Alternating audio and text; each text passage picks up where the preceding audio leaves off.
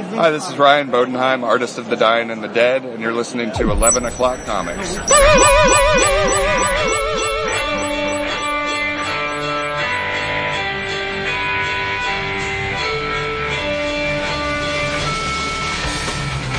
That's hot. It sounds like a slightly buzzed Ruby.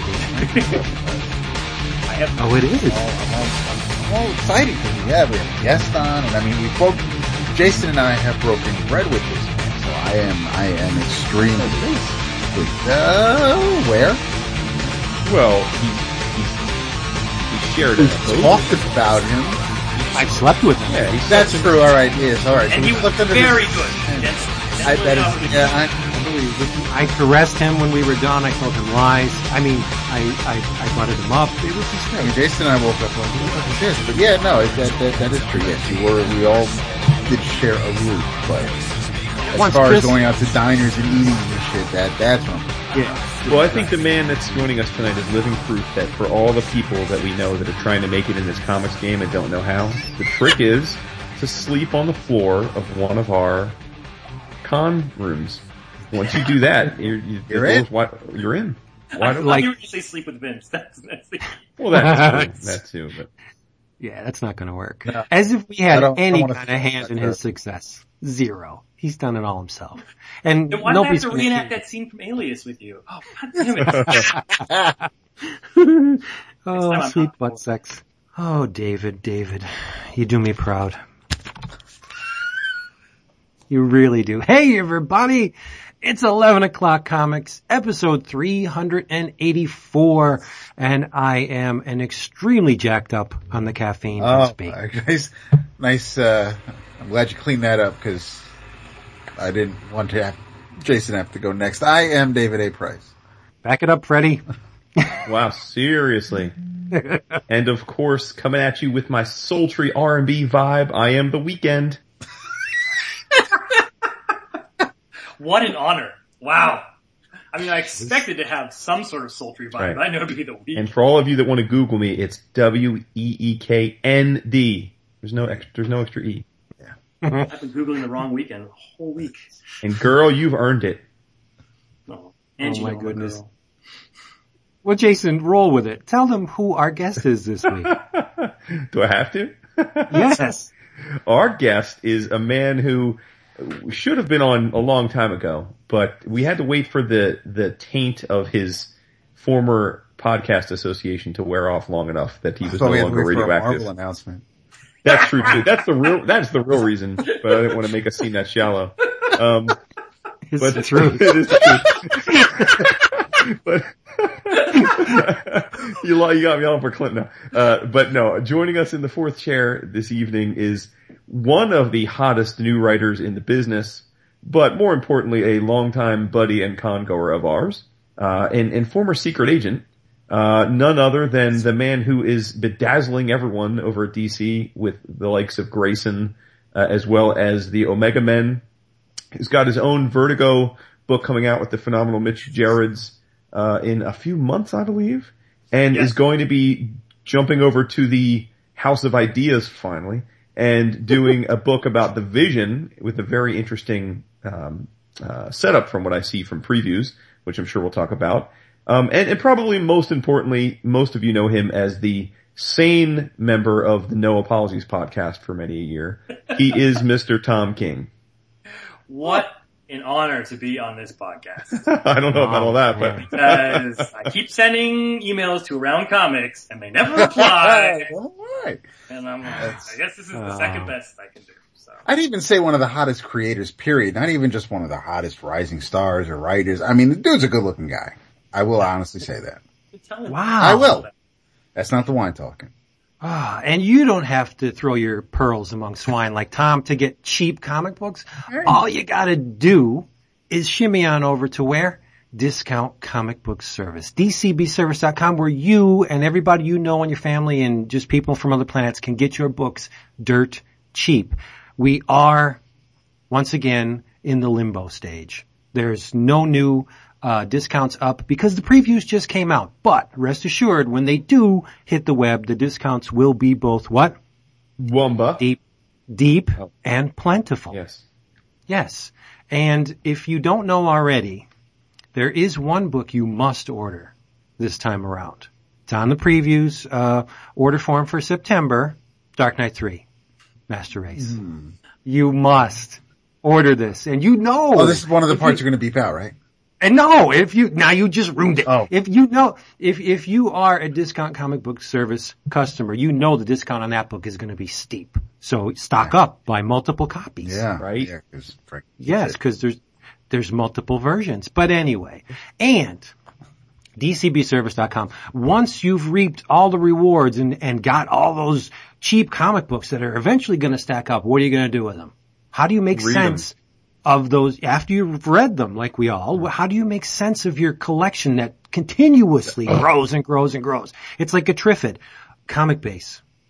ComicBase.com. That is the single application that can organize, tally the value of your collection and tell you where the books are. You can put in Comic Base what boxes your books are in. It makes collecting a ton easier. I love it. We've been using it for years. You can too. Go to comicbase.com. If you enter this code, ComicBase11, that's the code, you will save 15% on whatever flavor of Comic Base you decide to purchase. It's amazing. They have multiple tiers. You can get the basic, you can get I get the Porsche version with the multiple discs and all the comic covers because I have to see the covers and I like looking at them when they're in that thing. And there's hundreds of thousands of covers in this database. It's amazing. ComicBase.com. Go there, put that Comic Base 11 code in there, and you will save 15%. Do it. No diggity. Tom's doing it now. Just did it. See? Nice. I've saved so much money already. I'm going to blow it all on drugs. Hookers and blows. Two of our favorite things. No, I have 3 children. I'm going to blow it all on alphabet games. Hi! And Disney Infinity. Disney Infinity, yeah. Now with more Star Wars. Nice. And they're really pumping up this Star Wars marketing machine, huh? I know. Oh yeah. It's This just is a movie coming out or something. Isn't there? I'm Nobody a done bit told me that. reluctant to look at the toys. Because you're going to Because love them, they're- you mean? No, well yes, but I kind of don't want to be spoiled even by the Oh basic yeah, no, designs. absolutely not. Yeah. Oh, You know, right, I'm gotcha. not watching any trailers or anything. It'll be nice to see a Star Wars movie since episode 6. That's what I'm excited about. Seriously. You know why the Force is awakening? Because it was Because it was asleep. Bunch of haters. Because we're not 8. Seriously. No, they're terrible. I showed them to my 5-year-old. Terrible. Thank you. This is why Tom's here tonight. To speak truth. Do I have to suck? George Lucas is like the one person I don't have to suck. Oh, maybe I do, right? Star Wars is a Marvel now. Oh, no, they're fucking No, awesome. he's got nothing. Yeah, no, he's got nothing to do with it now. He's got nothing to do with it. Yeah, they're terrible. They're But horrible I movies. say the designs I've seen so far, the Stormtroopers, they are on point. Amazing. Amazing stuff. But anyway, Jason, do your business. My business? Yeah, the drink thing. Oh, snap. Oh, yeah, it's drink roll call time, and I'll start us off because I want a hot take. I'm coming at you Cranberry pomegranate? with a beverage that's been around since 1783 You drinking mead? by Misters Cadbury and Mr. Schwepp. Yeah. I am drinking delicious, ice cold, luscious, lascivious, black cherry sparkling seltzer water. Sugar-free. Naturally flavored, sugar-free with other natural flavors. 12 fluid ounces, and I got another 12 sitting here right behind it. Sodium-free, bubbly. It's so good. I bought a 12 pack of, White Rock seltzer, various flavors. Bam. So looking forward to that. Bam. Remember when Jason was fun? Right? I know. I can't wait for October where he's going to tell us all about, what's happening in the New Yorker magazine and shit. So what are you drinking, Vince? You don't I am- get gluten-free restaurants. Yeah, probably. I bet. Oh, here, have these vegan brownies. They're the best. It's like shit. They're good for you. Carob Rice Krispie treats. I am on cup number 6 Uh-huh. of Jet Black room temperature coffee. By whom? It's from Guatemala, actually. Okay. When It's not from the place that gives you the run. No, when the wife was in Guatemala, she brought me home about, That's badass. 10 pounds of coffee. That's awesome. It is very good. What is our guest drinking? Now I feel guilty because I have a beer. I'm sorry, guys. Hey, no, we need someone to pick us up. No, Jason ruined it. You do Anything proud. would be better. I've got a long table farmhouse ale, and but if it makes you feel better, I have some black cherry Dr. Brown's next to it. In case Nice. Hey, bro. Dr. Brown, Halfway. the black cherry, cream is awesome, but the black cherry is no joke. Good on you. Thank you, sir. I try. I am, because you asked, I am drinking actually, my idea was because of one of the effects in one of Tom's books, everybody's face is swirly, but this is actually Gnarly Head Authentic Black Blend wine. Love it. Very nice. Appropriate. Cool. I have 2 items of business before we launch into this. Anybody have a thank you? I don't think so. Okay. These aren't really thank yous. These are well wishes because, I'm sure, and the other guys will agree with me, that I'd like to wish a very happy, long, and well-deserved retirement to our buddy, Mr. Lance Kaiser. Oh, is he retiring? Yes. He's a very good man, friend of the show, always there for us, just throws the gifts at us like crazy, and he's an amazing guy, and he's retiring, so live it up, Lance, because, you're amazing and you deserved it. And 2, that Rick Hansen is a really swell guy. Yeah, he is. Yep. He is. And that's all he doesn't want me to thank him. So, I'm just gonna say he's a really swell guy and you're welcome. Aww. How about that? So there you go. Aw. Awesome. Yeah. I don't know what he did, but I'm Lance. touched. You will be touched if you stick around long enough. Oh. All right. Before we get into this, Tom. Yes, sir. Your past is cloaked in secrecy, Yes. but we're going to let it all out tonight. Now, are we free to talk about that one time? No, no, never. Why? Why would you even I told you beforehand you can't ask me about that shit. Well, how about? Do you not listen to what I say? Do you real? I read the document you sent about, what we can talk about, what we can't talk about, and I couldn't make heads or tails of the damn thing. It was all gobbledygook. I just really want to talk about that. Oh, this is no joke. What you just said will probably get a man killed. Oh no. Dude, if this doesn't win us an Eisner, I don't know what does. War and Eagle. Yeah, I know. It's All right. You tell me if I'm crossing over any lines. It's the same with David and Jason. If we tiptoe too far, I'm sure you'll smack us back down. Well, as long as not too many countries fall by the end of this. All right. So what can you talk about? This Grayson book you're not just making a lot of this stuff up. There is experience in this book. Am I correct? I make most of it up. But it's founded in some kind of personal experience. Like you wouldn't know in which direction to go unless you were somewhat informed on the status quo of certain things. Yeah, for people who don't know, I was in the CIA for a bunch of years. So I joined right after 9/11 and I got my security clearance. And so it takes about 2002. And I did counterterrorism work, both, domestically and overseas. And I did that for like 7 yees. And by the way, I've heard you say this before, but you're actually allowed to acknowledge that though? Like I always wondered, is it some kind of thing like you're allowed to say you work there? Like I didn't think you even, like I was. No, a year after I left, I got cleared to say I worked there. Nice, okay. Yeah. I could not say I worked there while I worked there. Like most people didn't know. That's If pretty you ever hear awesome. me talking about CIA, you'll always hear a second motor going on in my head where I'm like, am I allowed to say this? Am I allowed to say this? Am I allowed to say this? So like, I know pretty much Are what you I'm allowed to say what you said you did for a living then, or is that like not allowed? No, I can't say that. I cannot say that. Okay. Which is odd. Because, That's so cool. Right, because they don't want to know like what covers are and stuff, right? That's pretty good. Right. But Yeah. people who knew I lied to them know what I used to say.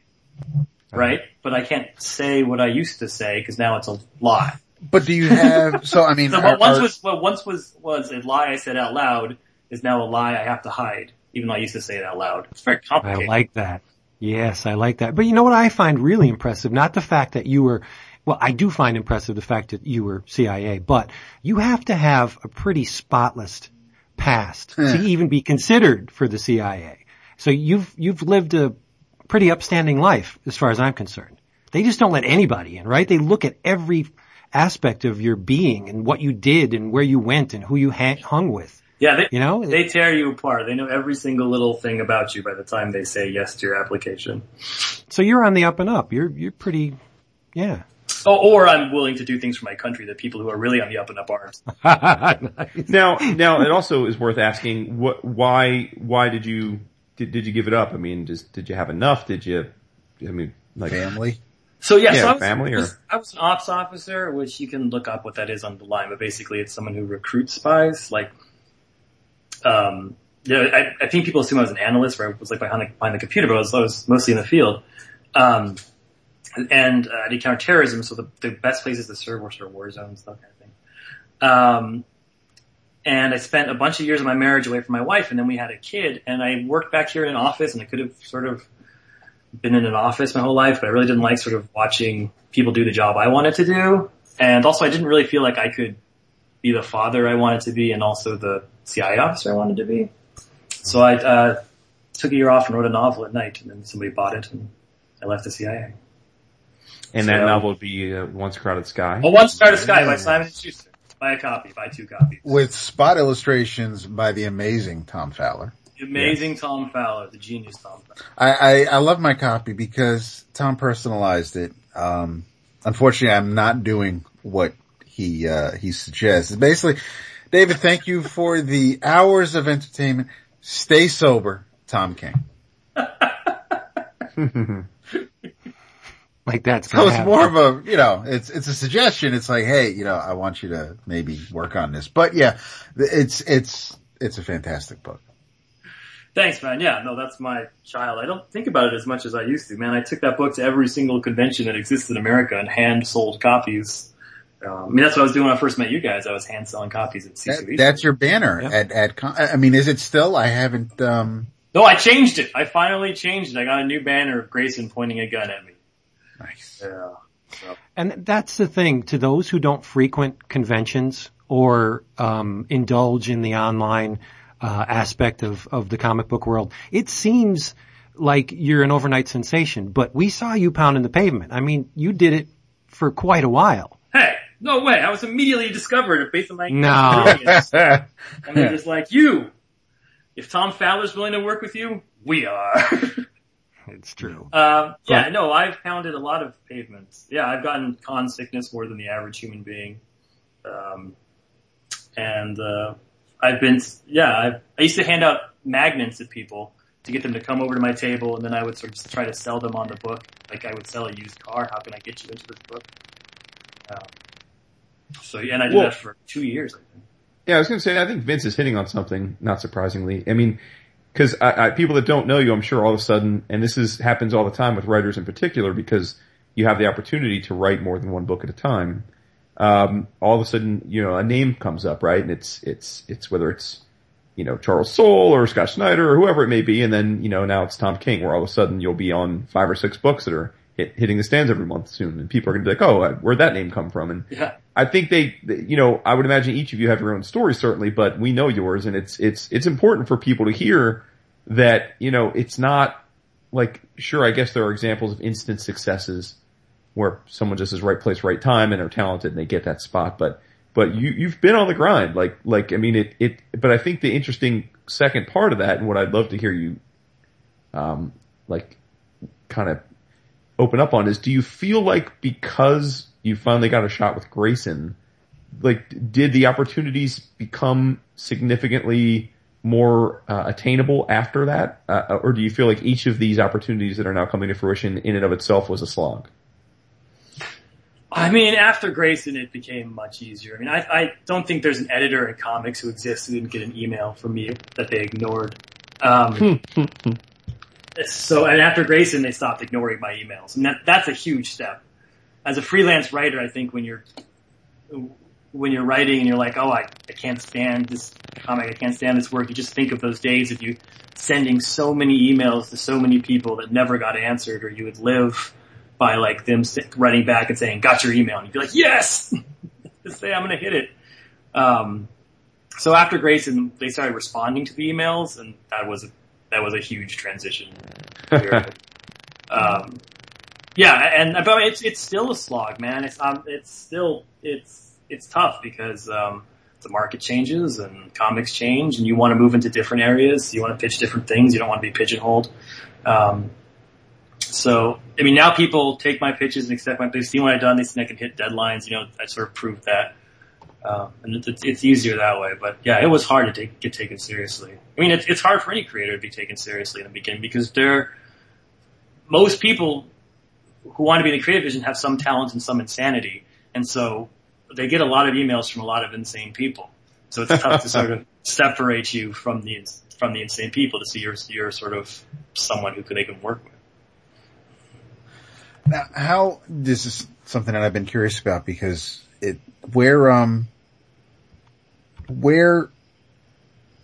what's the line? Where does Tim Seeley end and Tom King begins? Because Grayson is plotted right in the Tom genitals, King, written by that's awesome. That's just like this podcast. How does that working relationship work? I mean, first of all, Tim Seeley is like one of my best friends in the entire world. When we met on Grayson, we just sort of clicked and hit it off, and he's an insanely smart and supportive and kind person. So that makes everything much easier. How much did he pay you to say that? Yeah, we are talking about we've had him on the show. We've had him. This is a guy who's friends with Mike Norton. Yeah, and we've had him on the show years before we had you on, just to foment some jealousy here. I know. No, that's what I do. I take his second hands. I know. I've been doing that my whole career. I just follow. Yeah, I mean, what happens is basically I don't have to tell Tim Seeley how to write a comic book, and he tries not to tell me how to write a comic book so I just leave him alone. We get together and we plot out. We say, okay, this is where we want to be in 6 issues. These are sort of the beats we want to hit. You take those issues, you take those issues, and we're almost independently writing the issues at this point, where I very rarely chime in on one of his issues once he gets started, and he very rarely chimes in on one of my issues. So the plotting is all sort of done together overall. I think I use Seeley probably more than he uses me in terms of I get frustrated at certain points and I'll call him and say, hey, what do you think of this? What do you think of that? And he sort of does me, and he's also used my calming board. I'm very easily panicked. So I'll call Tim and I'll be like, I fucking know this is awful and I can't do it. And Tom's like, he's like, hey man, you could have a real job. Think of that. I was like, oh yeah, you're right. And I think he brings out the best of me because anyone who's seen Omega Men knows that I sort of have this dark sort of, Alan Moore, Frank Miller influences on me. And I think if that's what I wrote in Grayson, where I was kind of like, Grayson was looking into his own belly button. I mean, there's a Robin story that every single person wants to write where it's like, he hated his time at being Robin, he was abused by Bruce, and he's kind of sad about it because he was violent as a kid. Like, if that's what the series was, it would be crappy. It would be terrible. And so he's always reminding me, he's like, Dick Grayson is fun. He loves his job. He loves being a superhero. And he's very good at it. And I'm like, oh yeah, that's right. Okay. So I shouldn't draw him looking into his navel for 20 pages. I think we've had enough of that. Yeah, right? Like, and it's not the character. It's not what makes that character interesting. That's Batman. That's everyone else. That's Dick Grayson. He likes the fact that Batman chose him. He likes the fact that he became Nightwing. He likes the fact that he gets to be a spy, and he has fun with it. And that's all that stuff is from Seeley. Because if it was me, it would be like mopey 9-panel grids staring out of the window at the rain kind of shit. You can get one up on Tim. Just wait till the first arc of the Omega Men is collected in trade. Drop that on his desk and say, and now the student has become the master.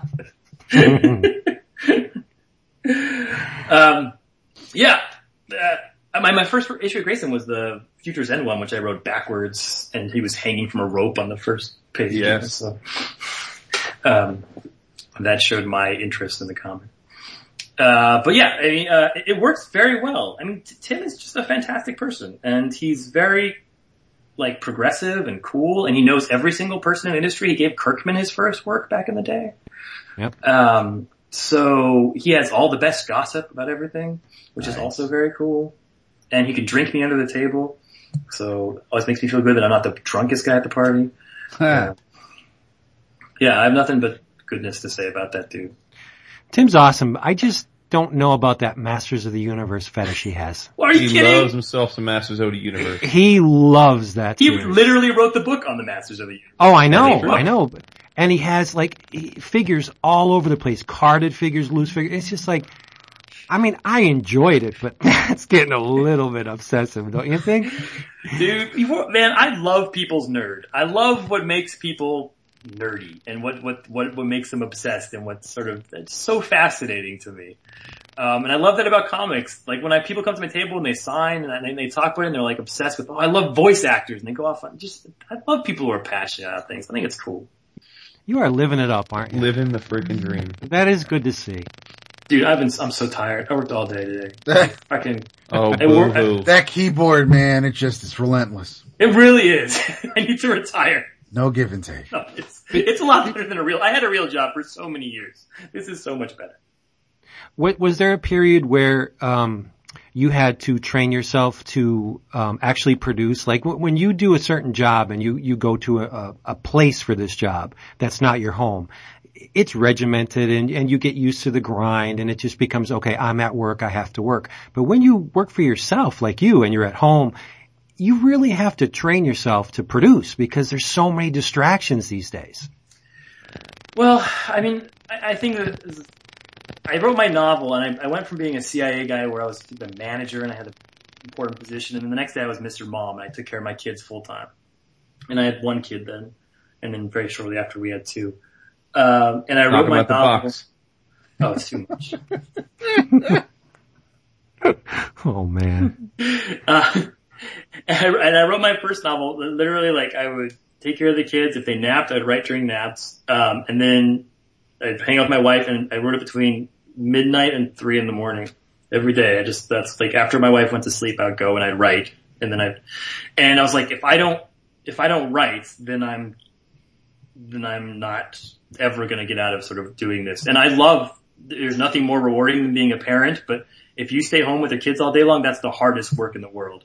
And it is exhausting, and it's like this horrible combination of, it makes you feel guilty for how bored you are. like I'm doing, like I should be more engaged in this, but I'm not, and I'm insanely bored, but I'm mad at myself. This is the best time in my life, and it wasn't the career for me. So I was like, definitely like, I had my back to the wall. Like I have to, it's literally publish or perish.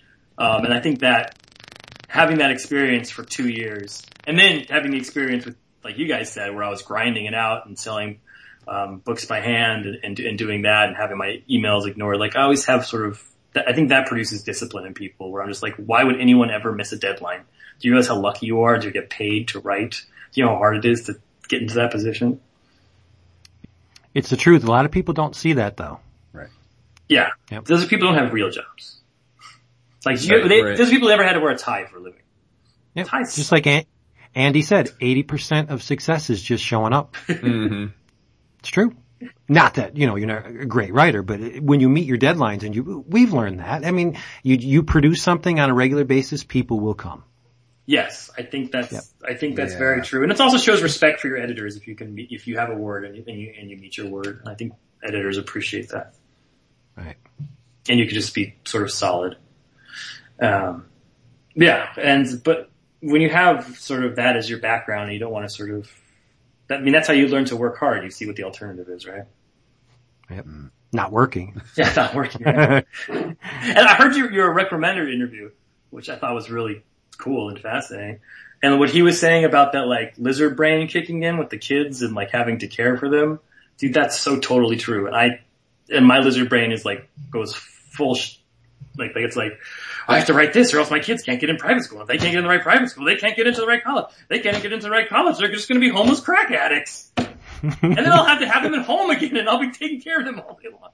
That is fascinating because I was like, I wake up and I'm like, all right, I gotta go make fat stacks and then figure the kids will survive somehow.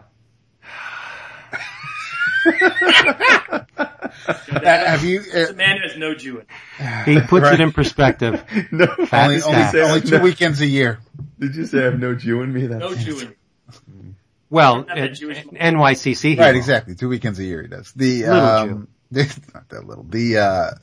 Now, all right, so you have, you work really well with Tim Seeley. You've had a phenomenal, run. I mean, even including Tom Fowler, you've had some great artists working on the books you've put out. And how is the relationship with, not that we haven't seen anything published yet, but obviously you've been working on the Vision book. Is the relationship very similar with what you're doing with Marvel as it was with DC? I mean, we'll see, I guess. I feel like I have like this little toe. I'm so very heavily in DC now. I'm writing, a big crossover event for December, this Robin War thing. So I'm dealing with like a bunch of different authors and sort of like show running that. And I have a Vertigo book with them and I have 2 ongoings with them. And then this is sort of my first little toe dip in Marvel. So I haven't kind of seen how different it is so far. Okay. I mean, I've got 2 scripts in, and so far it's pretty easy. I mean, I still write full scripts. I don't write Marvels. I used to intern at Marvel back in the day. I was Chris Claremont's assistant. Nice. A long time ago, but pre-CIA. And my job at Marvel was to read every single Marvel script that came in and sort of evaluate it. So I saw all the different sort of Marvel styles you can do, and I don't do any of that stuff. Okay. Like I remember Roger Stern would write like 3 paragraphs for an issue, or that kind of thing. Or John Byrne would write the entire issue without page breaks. Oh, we're gonna have it was amazing. You would just do all the panels, no page breaks. I can't imagine writing a comic like that. So I'm writing this, I'm using a different technique for Marvel, and the Vision idea is like a fairly, like I was surprised they took the pitch. I was like, this is a sort of off the wall, like risk taking kind of pitch. And they're just like, yeah, we accept. Let's go. Like that was it. It wasn't, there were no notes back. It was just, yeah, that's fantastic. And you would think the opposite would be true, what with the last Avengers movie, because he's front and center now. Yeah, I would think so. Let's talk about that. I mean, in the previews, it's got a picture of, like an American Gothic style picture of the Vision and Mrs. Vision and daughter and son Vision, and the solicit says that he creates a wife and kids to try and live a normal suburban life. So is that the pitch? That's the pitch, yeah. It's Vision in the suburbs. It's all about... So it's post-Secret Wars, and is it a blank slate, or are you mixing and matching with what came before? I don't think I'm allowed to say. Okay. I'm cool with that. Dude, this is EOC. We have clearance, dude. We have clearance. This is before we can broadcast. But I think the premise is kind of brilliant because it's contemporary, but it also touches upon what has come before. What with Wanda, right, and their kids, and they're generating that whole family just to seem normal. But I remember when this was announced, it was on the Facebook, and one of the replies to the story, and I'm thinking, man, the comics crowd, they are really tough because this one guy, I forget who it was. They are jaded, and there's like, the guy said, what? No Scarlet Witch? Like even before the issue came out, and they're commenting on it already. Yep. Like you don't know Wanda's not going to be in it. You have no idea. You just heard the pitch. And, why don't we just wait and see until the issue comes out? Or at least the first arc. Like, why jump to conclusions much? Dude, I'm the opposite about this. I love the jumping to conclusions. I love the internet speculation. Why? I killed Kyle, and I was so mad that the internet didn't explode. I was giddy. But it's like it mildly exploded, but I was like, this is a fantastic, wonderful character who I just murdered on intergalactic television. And it was kind of like, oh, they killed Kyle, he'll be back. I feel if people are passionate about it and they love the Vision, then they'll get online, they'll complain. I've said this before, but I think comic books, the fun of comic books is like 10% the reading of the comic book and 90% the talking about the comic book. I think you're right. And most of that 90% is people who haven't read the comic book. Yeah, who listen to podcasts. Like I was saying, like I'm a podcast nerd. That's how I came back into comic books. And it was when I was nowhere near stores that I started listening to podcasts. And I wouldn't actually read anything, but I would listen to you guys when you were Marvel Bullpen. Was that right? Bulletins? Bullpen. Yeah. And Bulletin. Close enough, dude. When you had just like the Sentinel eye shining. I remember it. and like Around Comics and like Fanboy and CGS and Word Balloon. And like just the conversation about comics is so fascinating to me and so much part of the fun of it that like if I put out something, you're like, that's a crazy idea. I want to complain about the Scarlet Witch. I'm like, hell yeah. Complain about that. Have fun with the idea. That means you're engaged in it. You know? You must love Daryl. Oh, dude, Daryl's my brother. Has to. That boy does a lot of complaining. But so you love the online ban. See that a lot of it for me, like I love talking about it with people who pass through the bouncer. But like guys waiting outside who are just throwing shit at the wall and seeing what sticks. Like sometimes it gets a lot of times it gets a little much when they just decide to go off on it. Especially like David said, when it's things that they haven't read because it hasn't come out, like Dark Knight 3. People slamming that already, and it's not even out. Sometimes. Anyway, so we're trying to keep it back in reality. Well, with the obvious caveat that anything that's sexist or threatening or racist, all that shit should just be thrown in the trash, obviously. But Right. people who are genuinely passionate and are arguing and are speculating, I'll never have a problem with that. I mean, that's what I did. I mean, I did that for 10 years before I was in the comics. How can I be such a hypocrite if I don't do it? As a creator, though, I mean, well, at least with my mindset, and I think the guys know me well enough, if as a creator and you're seeing people pick apart or guess where something's going that isn't out yet or think, you know, they're writing the book in their heads based on a solicit that's 3 sentences long. As a creator, you can kind of sit back and go, you fools don't know shit yet. And it's when whatever they're screaming is actually going to happen turns out to be wrong, I would take some glee in that, just knowing that, you know, you really don't know what the hell you're talking about. So as fans, I really get what Vince is saying because I'm like that. But I think as a creator, I would have a different mindset or at least different type of skin when it comes to reading the reactions of things because you're not reading it to enjoy it. You've created it and waiting for people to actually read it. So I don't, the mindset would definitely be different for me.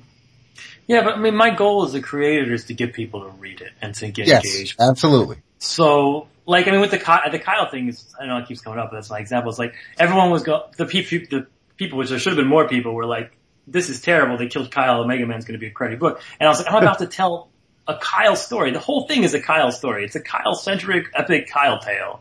And I'm going to emphasize that he's a person of color, and I'm going to talk about all that stuff you want me to talk about. And I just had to keep my mouth shut and be like, I'm going to do this. And it's more frustrating and then when it comes out, you're like, oh, I just hope you guys held on long enough to see what I was doing. You know, you Right.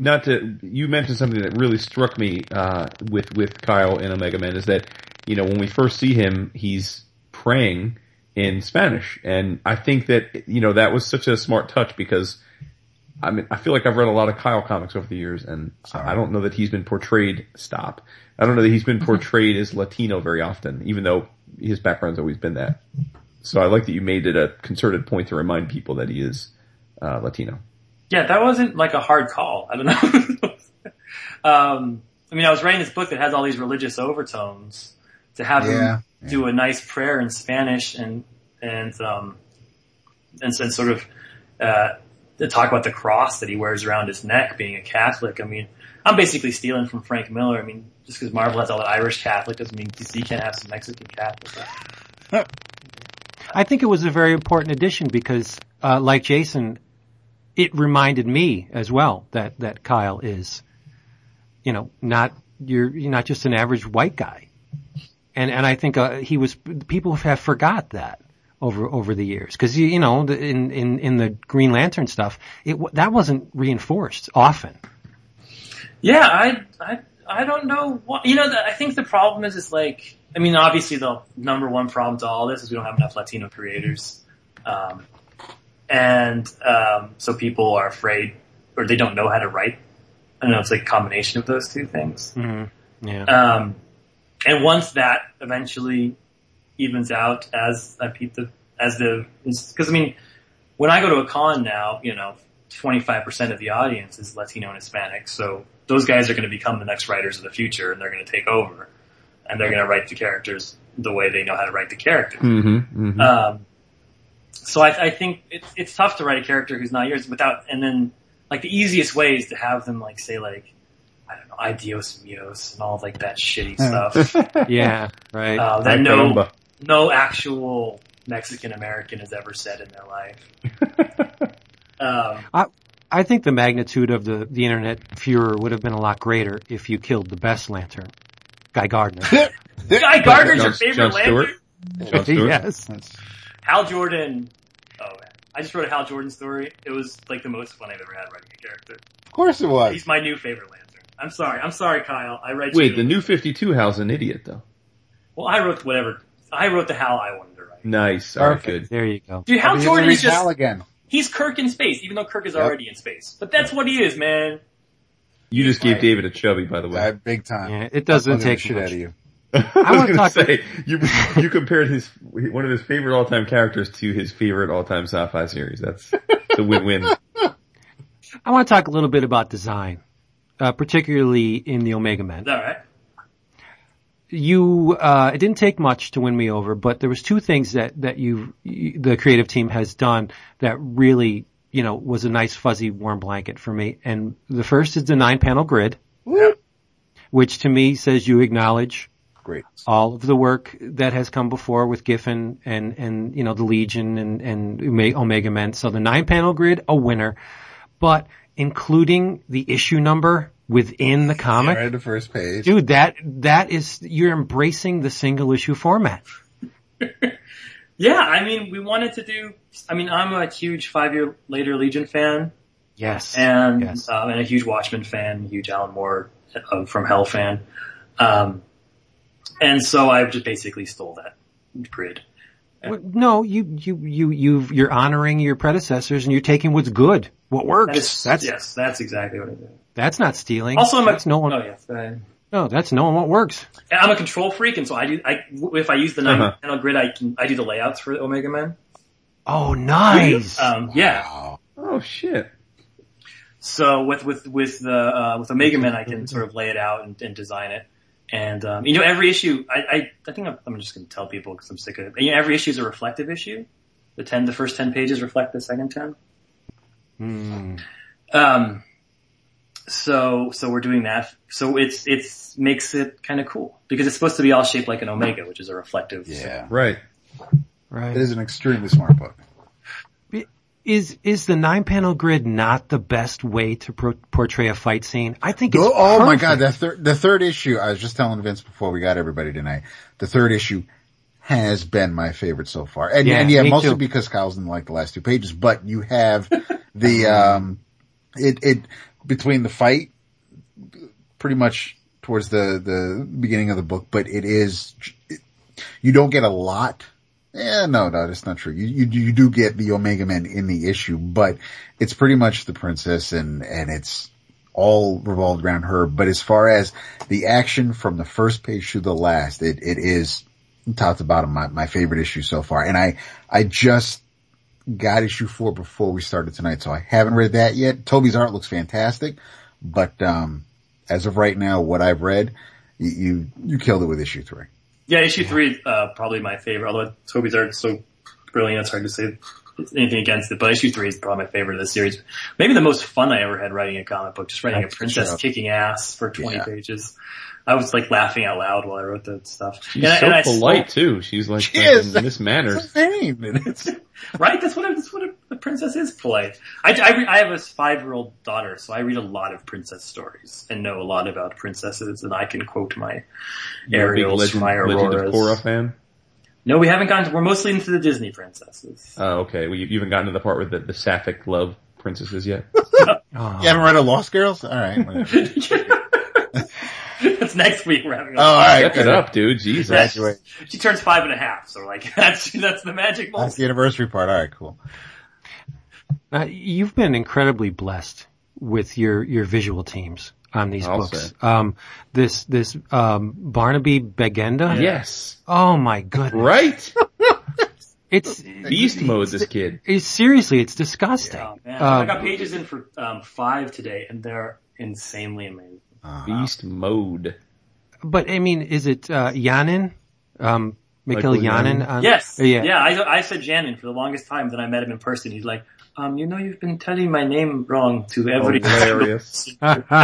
He's like this very quiet, well-spoken, looks like a fucking model European Spanish guy. You pages noticed that. Now, in my opinion, and I'm probably wrong, but he has leveled up on Grayson because he was on JLA Dark. Yeah.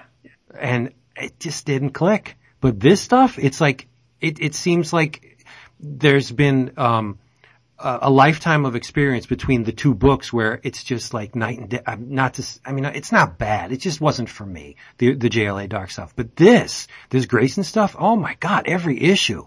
Yeah, well, he came out so fast because he was like a full-time architect and kind of did this on the side when he started. And so then, like, I think he's learning himself how to do it. And like now finally I think he's comfortable and confident with his own style. He's a fucking beast. So yeah, to me, he's definitely like leveled up, and he gets better as the issues go on. Dude, when 12 comes out, where he's drawing Batgirl, he's drawing Damian, and he's drawing Tim and Jason, that's what I'm working on all day is his art on that stuff, and it is so good. His Batgirl is just breathtaking, man. Yeah, Michael Yanin. Yanin. Now he's not digital, is he? Does he do his work digitally? He does it digitally. Yeah. I know. But his sketches are very good. Oh, they are? Yeah. He's got. Is he going to be at New York Comic Con? No, last time he did a Comic Con was like Wizard World Philly. He didn't tell anyone. He just like came into town. I would have driven up and gotten a sketch from him. Seriously. No, when I saw him in person, I was like, Mikhail, you're going to say no to this because you're a nice person, but I want to give you $500 and have you sketch Grayson for me. He's like, no, I'll do it for free. I was like, no, if you say that, then you'll never do it. Let me give you the money. And dude, $500, damn. Well, for a full, like, an actual page to be published. Shit. I'm talking to people down, man. Damn. Dude, you know what he does for my career? Like, I don't mind overpaying him. Is Bagenda digital? I don't know. Oh. I actually don't know. Isn't that weird? You should try talking to your artist from time to time. Right? Maybe. Well, no, Bagenda's not an agent, so I don't talk to people. Oh, snap. All right. He's in Indonesia. Wow. So like, there's like a wall between me and Bagenda. That doesn't, says the CIA guy. So that doesn't really surprise me that the, Mikhail's background is, because he doesn't, there's a lot of work on every page and every panel that the man draws. So I mean, the fact that he's got this background in architecture is not, right. There's no, I'm going to make the background in this panel behind Dick's head yellow and not worry about backgrounds or the building of the school. And it's just, between the school grounds and every locale, the issue where you had, Dick and Midnighter going through the desert, that was probably a relief for him just because he's not drawing buildings and trees but the my artist. Favorite issue I feel crazy. Really? Yeah, I love that issue. I was like, I'm really sorry about this, Miguel. You're just drawing a guy across the desert. If you look at my Facebook page, you'll see we had him draw these like big flashbacks that got cut before the issue came out, but they're on my Facebook page of sort of an old classic Robin Batman fight scene. So at least they had him draw something was in the desert, and then we just ended up cutting and adding more desert. Yeah, dude, he's brilliant, and he never complains. Like, I don't know, like, Tim for some reason decided to set this big scene they were gonna have in the background of a billion skulls. He wrote a note to Tim, he's like, you could have set this against a sandbar, but instead you put 500 skulls back there. Yeah, that's issue 10, right? Yeah, that was, right. Issue 10 and 11, yeah. Oh man. It was, seeing Dick fight basically the a Batman analog was just, there's something perverse about that. That had to be fun to write. And Grayson is one of my, I was telling the guys before, but it's one of my favorite. I don't read a lot of DC books, but it is definitely up there for me. Oh, man, that's awesome. No, it's true. Your books are the oasis in the DC universe for me. Oh, well, you guys are very sweet. But I've listened to your other podcast interviews, so I know you do this to everybody. So No. Not everybody writes work DC for DC. books, right? Yeah, seriously. We're like, oh, so that other company you were working for, how'd that go? So, but I still have the Marvel books. I see you're going. Well, now you're on That opened the door. But you hinted at, and I don't know, I'm not sure what previews are up to, so I don't know if you can even talk about anything in December. But this crossover you have coming out in December, is there anything you can info about that? We announced it at San Diego, so it's out. So it's called Robin War. And it's the big December event in the Bat universe. And it's gonna be, like, I think our model is like Extinction Agenda. Jason just woke up. So the idea is, like, we're doing it, there's gonna be a first chapter, which I'm writing, and then it's gonna go run, like, the story will continue through most of the books in Gotham as, like, chapter 2, chapter 3, chapter 4, and then end in its own independent book. So they have Robin War 1 and 2. And the plot of the book is it's all the Robins fighting all the Robins. That was beautiful. That's Mr. Fat Stacks. That was orgasmic. With no body fat Stacks. Seriously. Sugar bad. But how amazing is it that you get to orchestrate a Bat event over Scott Snyder? Not over Scott, with Scott Snyder. Well, I mean, but you're the driving force, right? Nobody's the driving force in the Bat universe over Snyder. Take some credit. Oh, come on. No. Snyder drives the car, and then we see where he's going and try to improvise on that. And the guy's a brilliant writer, and he's the best-selling writer at DC. And he's not only that, but he's been so nice to me, like ridiculously nice in ways he didn't have to be. So, Scott Snyder runs the Gotham universe, and then we see what we can do in it. Oh, is that giving away too much? No. So Snyder's driving the Batmobile, and you're nagging from the back seat. Yes, it's exactly. Well, he came, and when he first came up with the Bat Gordon idea, it's funny when I write it in a script, I still write like Bat Gordon. I was like, is that what I'm supposed to call it? Like, I don't know, I just call him Gordon. Anyway, so when he first came up with the idea, he came to the room with all of the Bat writers in it, and he's like, look, I came up with this idea. I think it's an insanely crazy idea. Can you guys please try to shut it down and convince me it's horrible? And he sat there, and who was in the room? Like Pete Tomasi, Tim and I, and who else was there? Buccellato, and anyways, and we sat there and we sort of went boom, boom, boom, like these are the problems with our books, these are the problems with your book, and then we were like, wait, but we can take from this story and take from this story, and like grew and grew and grew until it was like a totally organic thing. So like he came to the table with an idea, but he's like, I'm willing to throw this idea away if it doesn't help you guys. So he was totally generous with it. So that's kind of how it works.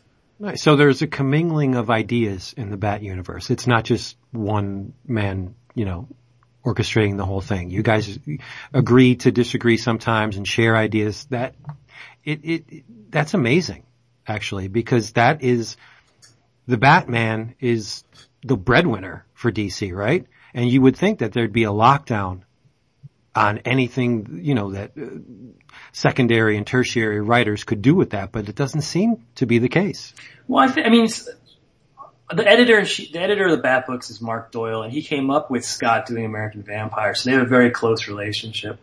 This is really behind the scenes stuff. It's like, this is stuff we love. Keep going. And I think because of that and because they're so close, it makes the whole thing run very smoothly.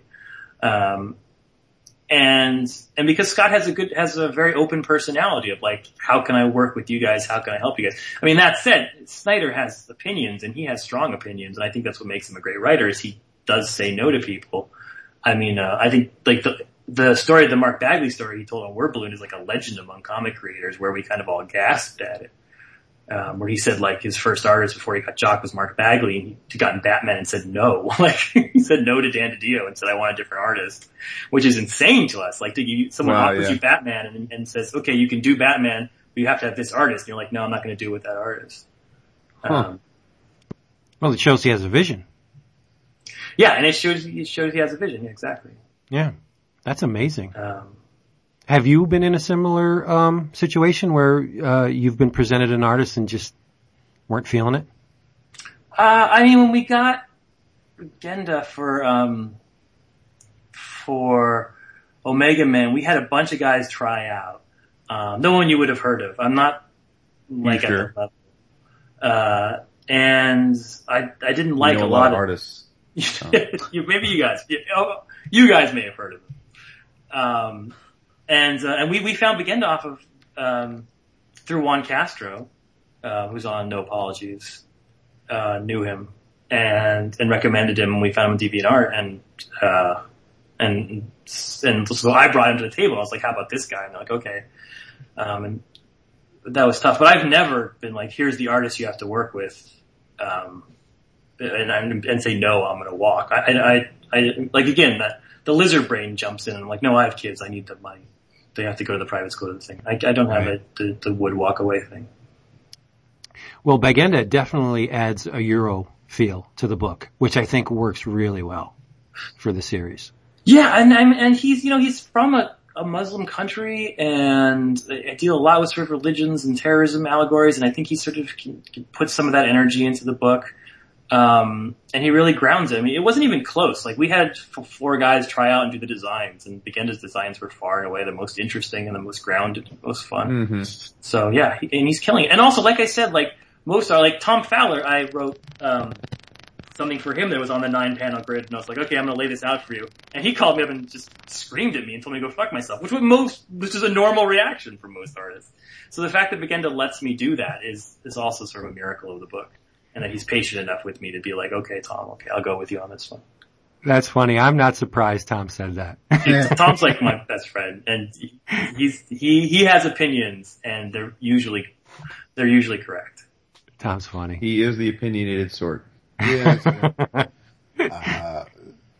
Some things he says I don't agree with, but I think with the end of issue 11 of Grayson, we now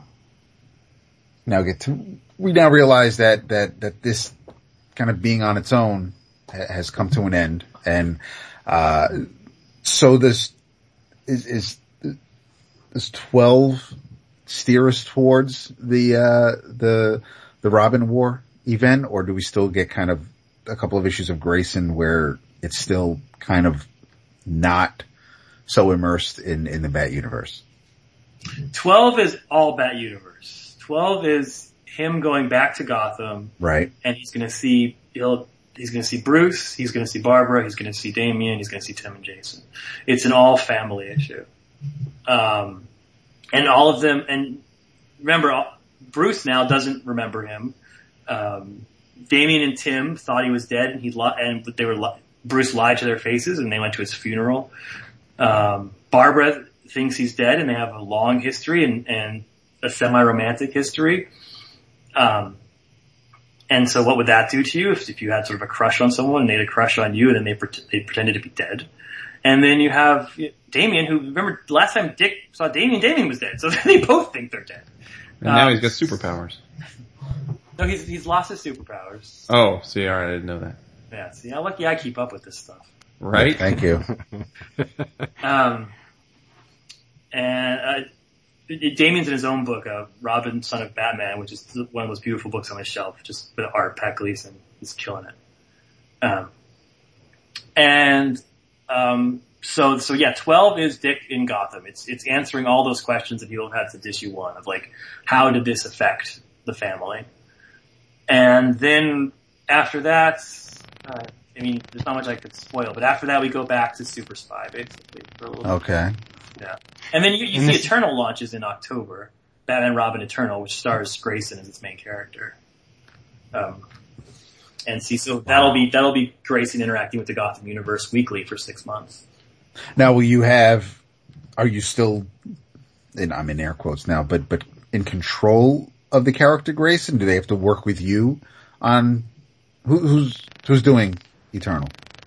Well, again, that's Snyder and James Tynion are the main writers, and then Seeley's also like the 1.2 is also one of the writers in charge. So I mean, Celia's on both our books, so it's very Okay. easy. to work. Okay.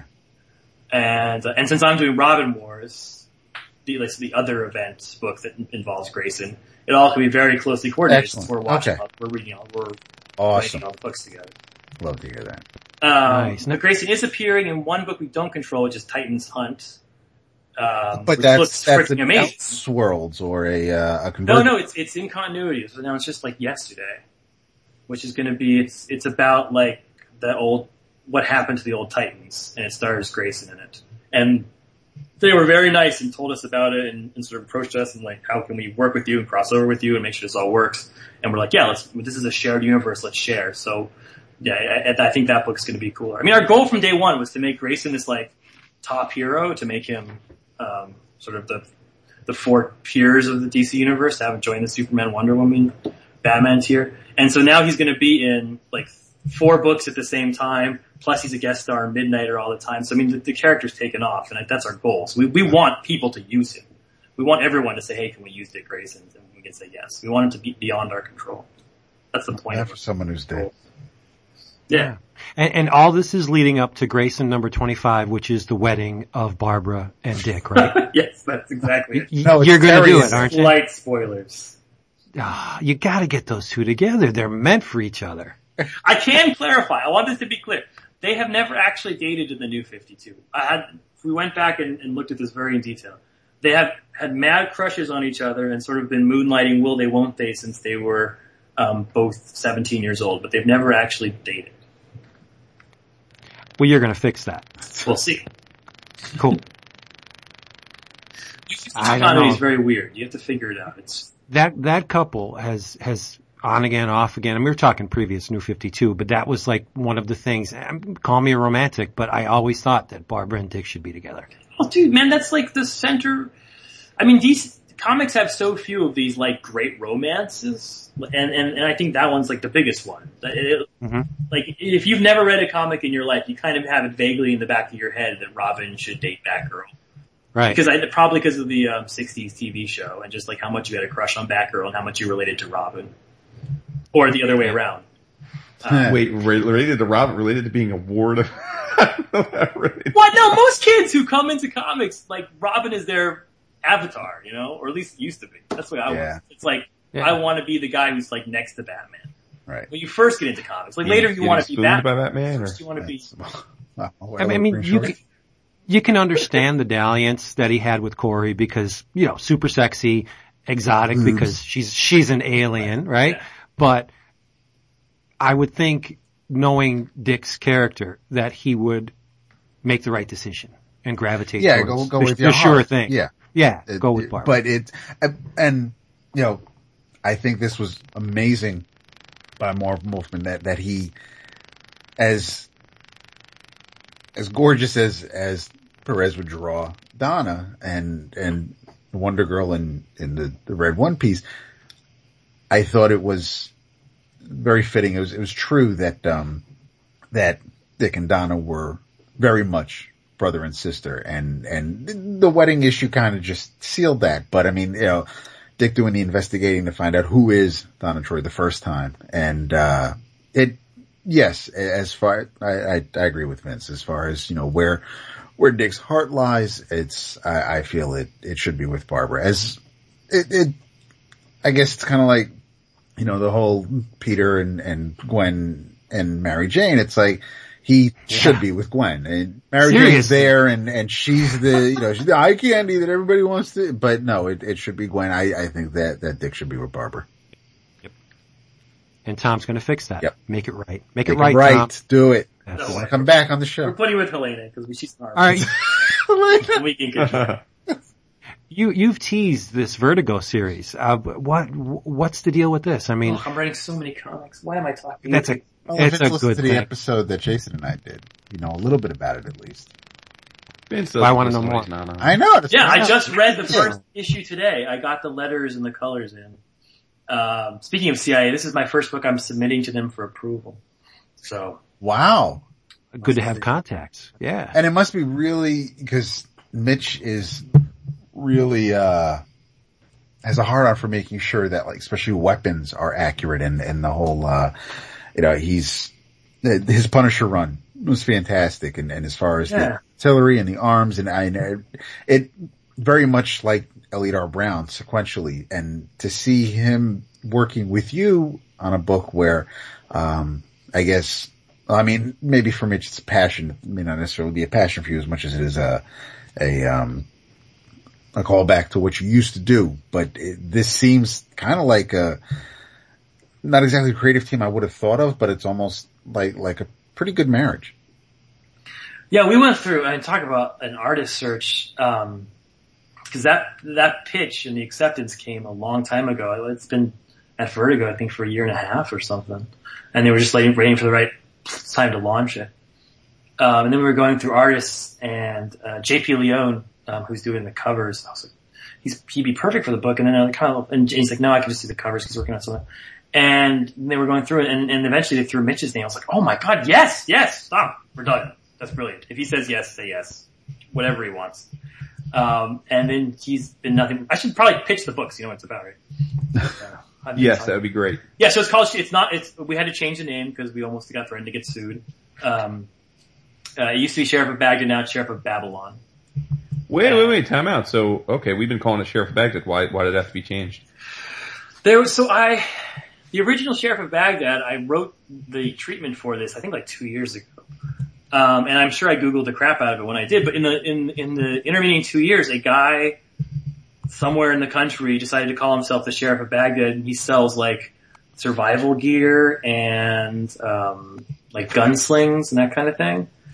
And he approached DC when we made the announcement. He said there's going to be confusion between our two brands, and threatened to sue us for it. And we sort of said, okay. I mean, his asks for what he wanted were, I don't think I'm allowed to talk about it, so I won't talk about it, but Jesus Christ. And we said, well, we don't want to cause you trouble, you know, go off and do your thing. Looks pretty cool. And so we changed it to Sheriff of Babylon. Instead, Babylon is an old name for Baghdad, and it's also the sort of anti-city in the Bible, the evil city. If Jerusalem is the good city, Babylon's the evil city. So I liked it. I like, Vertigo has all that old biblical stuff in it anyway, so it felt more Vertigo to me. So we went from Sheriff of Baghdad, which I like the Sheriff of Baghdad title, but now Sheriff of Babylon now. Oh well. But it's still cool. I think it's cool. Yes. Anyway, so the pitch is... Yeah, what's the plan for it? I mean, is it going to be an ongoing? Is it going to be a limited series? What's the deal? It's plotted for the first 8 are like a tight detective crime novel. And if a ton of people buy it, we'll have another one, basically, is what's going on. It depends on how many people. Vertigo's sort of experimenting. I don't know if you've noticed, but they went a little bit off the map for a little while. I know you guys noticed because Fables just ended. And had that brilliant last issue. So they're looking to sort of relaunch and become sort of meet the promise of the Vertigo brand, I think is the best way to put it, because they've put out the best books in comics before, and I think they want to do it again. Yeah. So they're doing 12 new books come in November, December. And one of them is the Sheriff of Babylon, and the pitch, I mean, it's basically true detectives set in the Green Zone shortly after the fall of Baghdad. And I served in Iraq back then, so I have some personal experience with it, and I can sort of bring that to the table. And I love it. Mitch is killing it. I mean, it's bloody and it's gruesome and it's deep, and I think it says something, a little something about what the war is about, what it means. And I think it's a kind of crime novel you've never seen before, and a kind of war story you've never seen before. So, yeah. And it comes out in December. And everyone should buy it. You should buy 2 copies. It's what I wanted it to be was I wanted it to be the next Scalped. I wanted it to be, the next Preacher. Damn. My Last Man. That's how you're talking. Yeah. There does seem to be a renewed interest in actually making good comics at Vertigo. Yeah, it seems like, now, who is that? I mean, they've kind of, they seem to have some new leadership, right? Isn't Jamie Rich involved over there now? And yeah, Jamie Rich is my editor on this. There you go. And he's so good. Oh man, I love him as an editor. He's insightful. Cause when you make sort of decisions, like I own Sheriff of Babylon, right? So I could have brought it to Image, or I could have brought it to Dark Horse or Boom. And one of the reasons I didn't is just because I love working with Jamie and his team and how he puts things together. And I was like, I don't want to move away from this guy. He's making this book a better book. And I think he'll do that for all his books if he's as good with them as he is with us.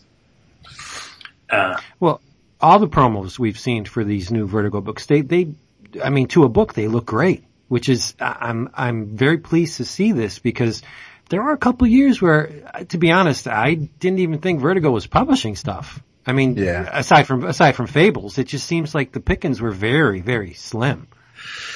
Yeah, I mean, I started in comics at Vertigo. You know, I interned there. That was my first comic gig a long time ago. Photocopying Preacher pages and Transmet pages and all those things.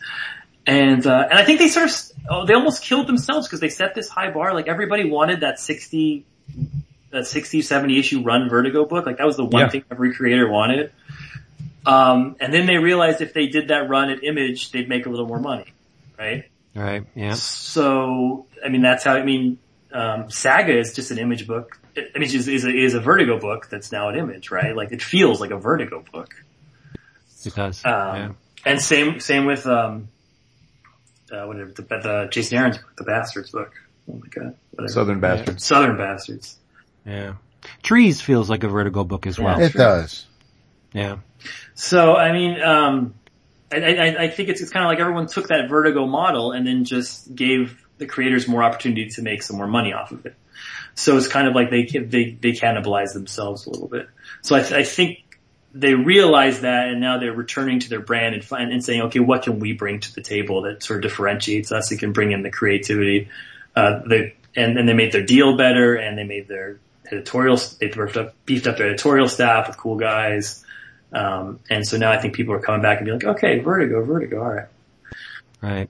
I totally agree with you. There was a time when Vertigo published the absolute best books in the industry. And it was, it was almost like this huge lightning strike where you had Swamp Thing, Animal Man, Hellblazer, Sandman, all coming out from the same, imprint, and it was just like, man, I can't see these books getting any better. And it seemed like Doom Patrol, like everything was clicking.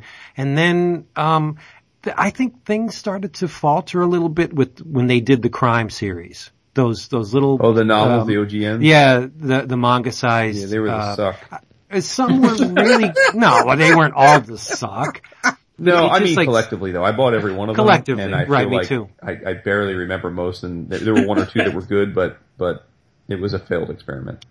Right. And you could tell like that, okay, we've gotten burned a little bit here, we're gonna pull back, and now it seems like they're reinvigorated to make great comics again and take some chances, and it's great to see. Well, I feel like, Kirkman made that announcement I don't know when it was, almost 10 years ago, or what? When he said he set the new model for comics. Everyone do Marvel. Manifesto. The manifesto, yeah. And we all laughed at it and said it was crazy. And then it became true, right? True. Yeah. So like that changed all of comics. That changed how people got. Like it used to be in comics, you did little indie scratchy work, and then Karen Berger found you and you did a little bit of Vertigo work, and then you got huge at Vertigo, and then you went to Marvel. I mean, that's how every single great creator of the 2000s, like my favorite creators, 90% of them came through Vertigo. By the way, that was 2008. Talk about feeling time passing us by 7 years ago. That's crazy. Yeah. Do you remember that? Remember how absurd it was? You're like, oh, this is crazy. This man. Oh, we talked about it for weeks. I think some of us agreed with it. Yeah.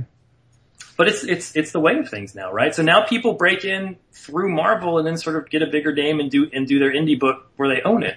And it's a completely different model of careers in comics. And we have the expanded audience that's willing to buy all that stuff. So you said that you'll own this book, but is it not co-ownership with DC? I mean, it's straight up. Yeah, they have a percentage of it, but it'll be created by us and owned by us, and then there's all the rights through the lawyers. It's all complicated. And then in exchange for that, they give you a page rate for it. In exchange for that, you get a page rate, you get an editor, you get most importantly, your artist gets a page rate. Right. So that's because you said you could have gone to Image. I mean, the big thing with Image, right, is that you got to be confident enough that the sales are going to be to a point where you can actually pay your artist, because that's the tricky part, right? Because they're basically working gratis for a couple, for 6 months until the money starts rolling in. So yeah, I mean, in my dry days, I did 2 comics where I hired artists and paid them like $5,000 a pop and did a whole issue. And then I looked at them and was like, I can't afford issue 2. I can't afford the colors. I can't afford the letters. And right. I still have them on my computer. It was just like throwing money down the hole. And then the problem with Image now is we're changing, and Ron said this on iFanboy, and I think it was right, is that Image has become like, they're not taking no names. They're not taking, you don't break in through Image anymore. Right. Like, I mean, if you can find a fantastic artist and they're willing to work with you, but most fantastic artists are going to say, okay, what's Mark Miller doing? What's Ed Brubaker doing? That kind of thing. So, I mean, even that model that Image has is changing now. So yeah, I mean, that's the difference with Vertigo, is that you get a page rate up front. And also they do, I hate, here I am on a podcast trying to promote my shit, but I mean, I know you guys, but I mean, having tried to promote my novel, which Simon & Schuster gave me 1 week of promotion and then said good luck on your own. So basically it was an indie book. I hate doing that stuff, like calling up 40,000 people and saying, hey, will you buy my book? Will you buy my book? Will you buy my book? I just hate being I don't know, it feels demeaning, and I don't have time to do that. I'm writing too many novels. So Vertigo also does my press for me, which I really appreciate. Nice. Well, it takes away from the actual creating. Oh yeah, I mean everything's. But then on the other hand, like it can also make you lazy. Like my Vertigo book is launching, and I'm thinking, DC will take care of this. They'll get all our press. But I'm like, no. I got to treat this like an indie book. I have to go out there and make sure everyone knows about it, and make sure people are excited about this book, and that they know it's something different. That it's a book about Iraq from a guy who's been there, drawn by one of the top military comics guys in the business. And I got to get that word out. I can't totally depend on him. I can't use him as a crutch. Well, even if you're approaching it from that angle, it's kind of nice to have a net, like in the promotion of the book. You have help. You're not doing it all on your own. That's exactly right. Yeah. And hopefully people give it a chance. I mean, I think it's become David Gore to say like Vertigo's not cool and Image is cool, and I want to reverse that. I want people to say, okay, Vertigo can be cool. It can be edgy. It can be different. Mm-hmm. And hopefully this book shows this. It doesn't feel like Sheriff of Babylon doesn't feel like an Image book to me. Omega Men feels like an Image book more than Sheriff of Babylon. Right. How did you hook up with Mitch? Through Jamie Rich, who's a writer in his own mind. He found him and proposed him. And then I met him for the first time at Heroes. You guys are probably fucking there. We were. Yeah. And he was super nice, and he blew it away. You know, he colors them, he inks and colors. And the best thing about Mitch is that he gets it right. I mean, I sent him a ton of ref, but like I have a scene in the first book where it's a guy driving through Baghdad in a car, just driving through the green zone. I was in the green zone, drove through, and I see him drawing. I was like, this is amazingly like what it was like to have been there. And in 2004, it's very hard to find specific references that like 10 years that are like, we didn't have cell phones, we didn't have GPS. We had cell phones, we didn't have iPhones. And that he drew it just like I remember it, and he did all that research himself and went to that reference and sort of like the reason I hired Mitch off of a teacup. We had like a few artists who drew this one scene that we did, and it was a woman drinking a cup of tea, and they all drew a teacup like an English teacup, and Mitch drew an Iraqi teacup which doesn't have handles on it. They pick it up with their fingers and they just let their fingers burn while they drink. Okay. And Mitch was the only one who drew the right teacup. Huh. And I was like, that's amazing. Yeah. Surprise. He drew, so that's like, I was like, this guy knows what he's doing. He didn't just draw the teacup he has. He went and like looked at what actual Iraqis drink out of and drew it that way. That's one of my favorite stories ever. Thank you. Yeah. That is pretty awesome. Yeah. And I'm not surprised because Mitch, and I think David and I talked to him about this not this past year, it was the one before, when he was, because most of the stuff he's done has been in this genre. You can tell he is a stickler for that kind of stuff because of the weaponry and stuff and the VO. He's always very clearly pays attention to make sure he gets the reference right for that kind of thing. So, pretty cool. Yeah, and he's also, like, Iraq brings out, like, the most politics in people. And Really? I know, I don't ever heard this, but like, when all that politics shit is going on, like, you have to have this deep respect for the military. You have to have a deep respect for people who risked their lives, who did it. Like, you can have incredibly different opinions on that war, but to not respect the people who were there and didn't have a say in the fact that they were there. Preach. I'm with you there. Yeah, it's just silly. It is, Yeah. absolutely. No, I follow Mitch on Instagram, and every once in a while he'll be at the shooting range, and he absolutely, respects those who basically defend the country and fight wherever, but it's, and I dig his pretty kick-ass, negative space American flag tattoo, but he is a really cool dude. I mean, we did talk to him 2 years ago at Heroes, and it's when I bought the Punisher page from him, and it's, he's not over the top. He's very easy to talk to, humble, and he is one of the cooler, low-key guys in the industry, I think. He's on the right path because as an illustrator, everything you do in life informs your work. Mm-hmm. Everything. There's nothing about existence that doesn't filter into the work. Yeah. And the fact that this guy's at a shooting range, seriously, it just makes his work better because the kick of the gun, the smell of he puts that into the work. And it's amazing. Yeah, and you can see all of that in Sheriff. Man, I'm still in awe. I got the pages today, so it's so good. Now you have made built a nice little original art collection of getting people to draw your character from your novel. Yeah. So are you now in the habit of either acquiring or buying a page or two from each of your series? I have debates about this. We should talk about this one time in a very nerdy way. Let's talk about it right now. I mean, first of all, I would buy a page from Mikkel, but again, he works digitally. Right. And it's like now I have so many guys, if I bought a page from each of them, like I have a huge wall and it's almost full.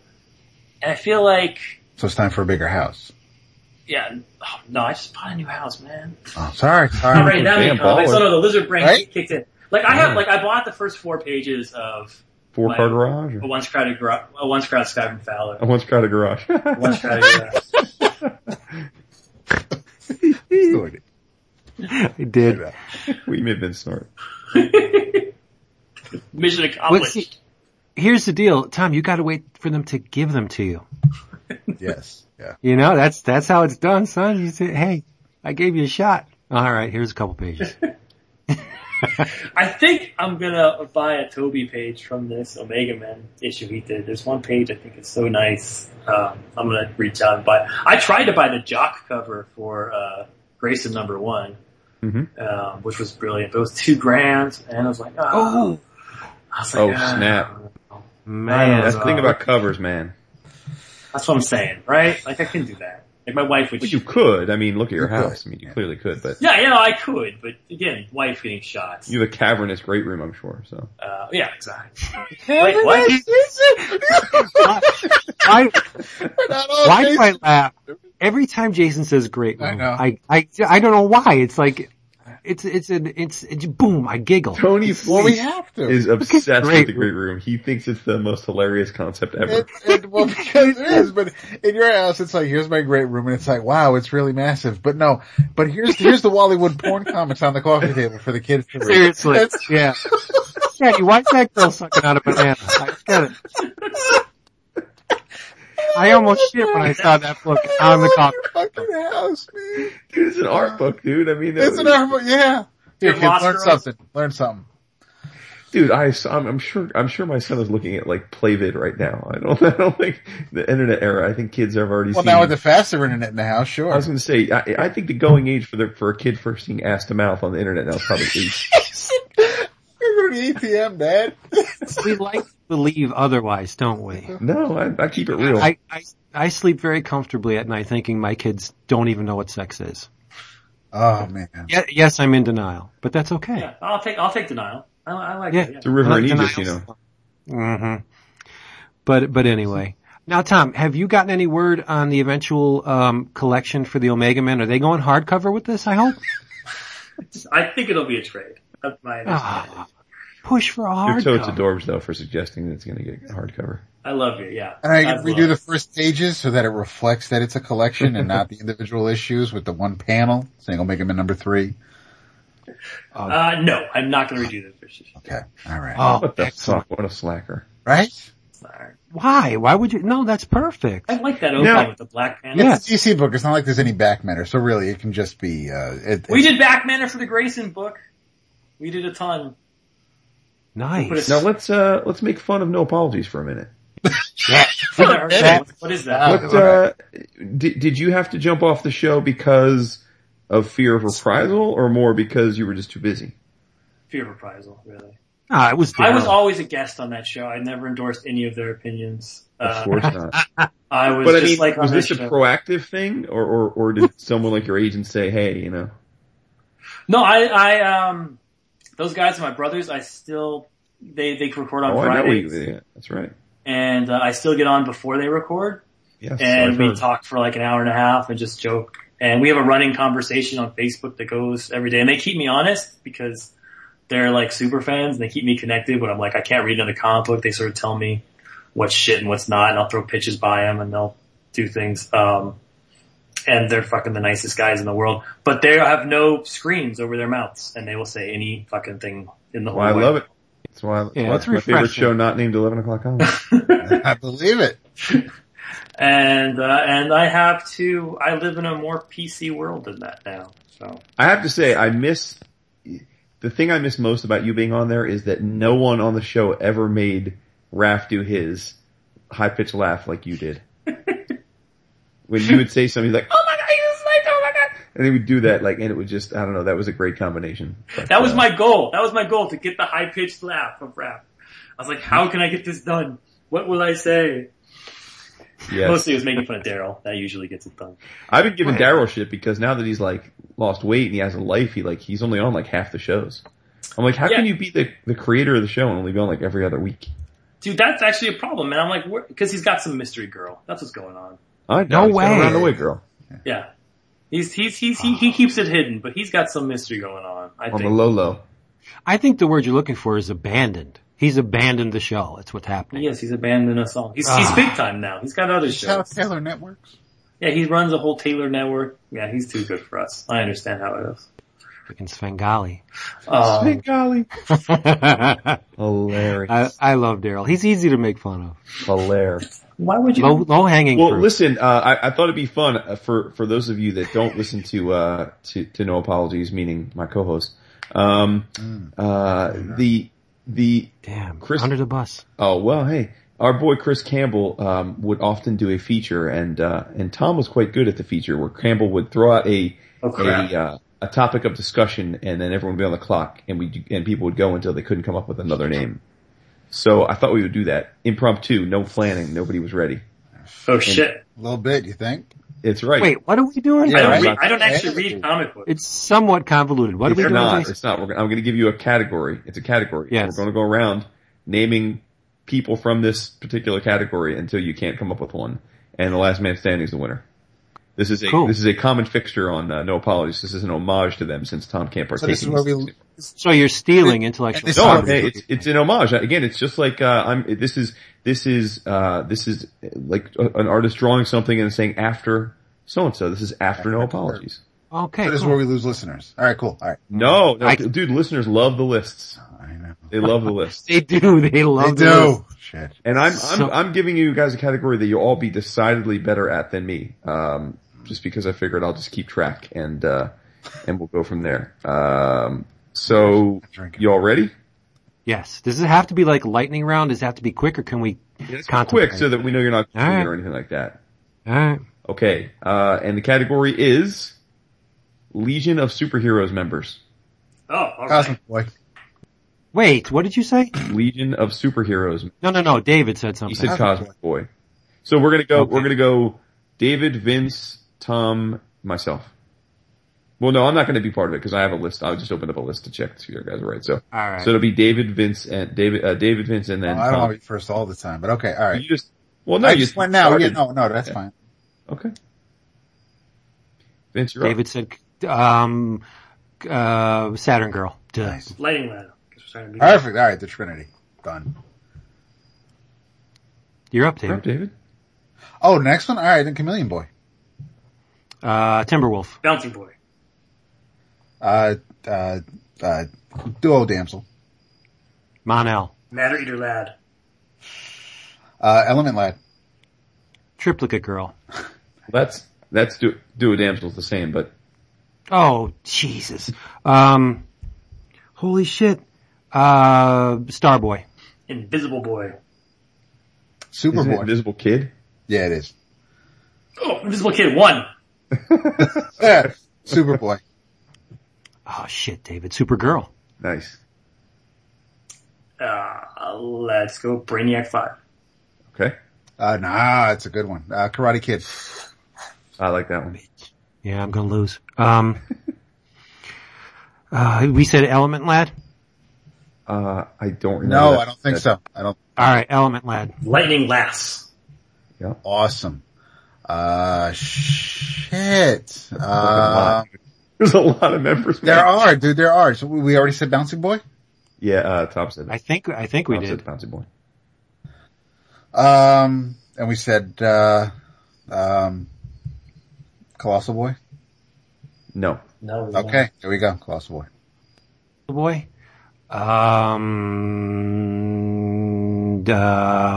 Sun Boy. Shrinking Violet. Nice. Tyrick. Nice. Phantom Girl. Oh, All right, we're that on. back to me so fast. Well, Invisible Kid 2. Oh! Ah, very That good. counts. Yep.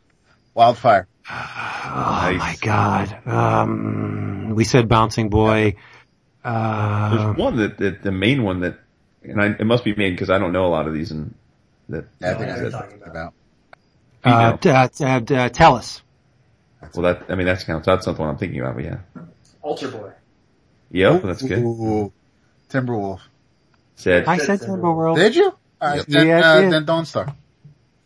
Dawnstar. Dawnstar, nice. Damn. See, this is Um.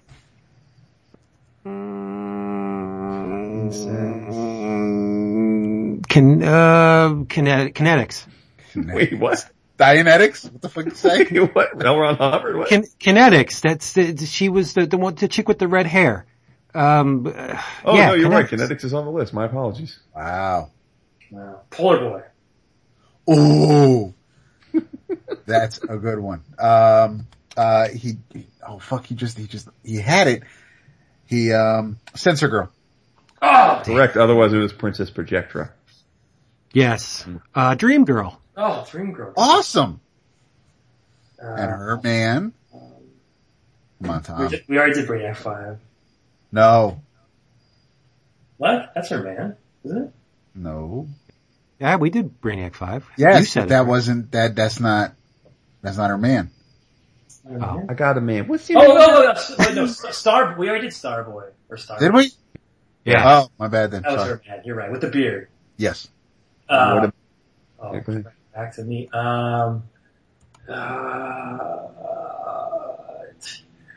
Wasn't like Jimmy Olsen like Elongated Man or something? Elongated Boy? But was he a member of the Legion at the time? He was. But, does that count? Is that on the list?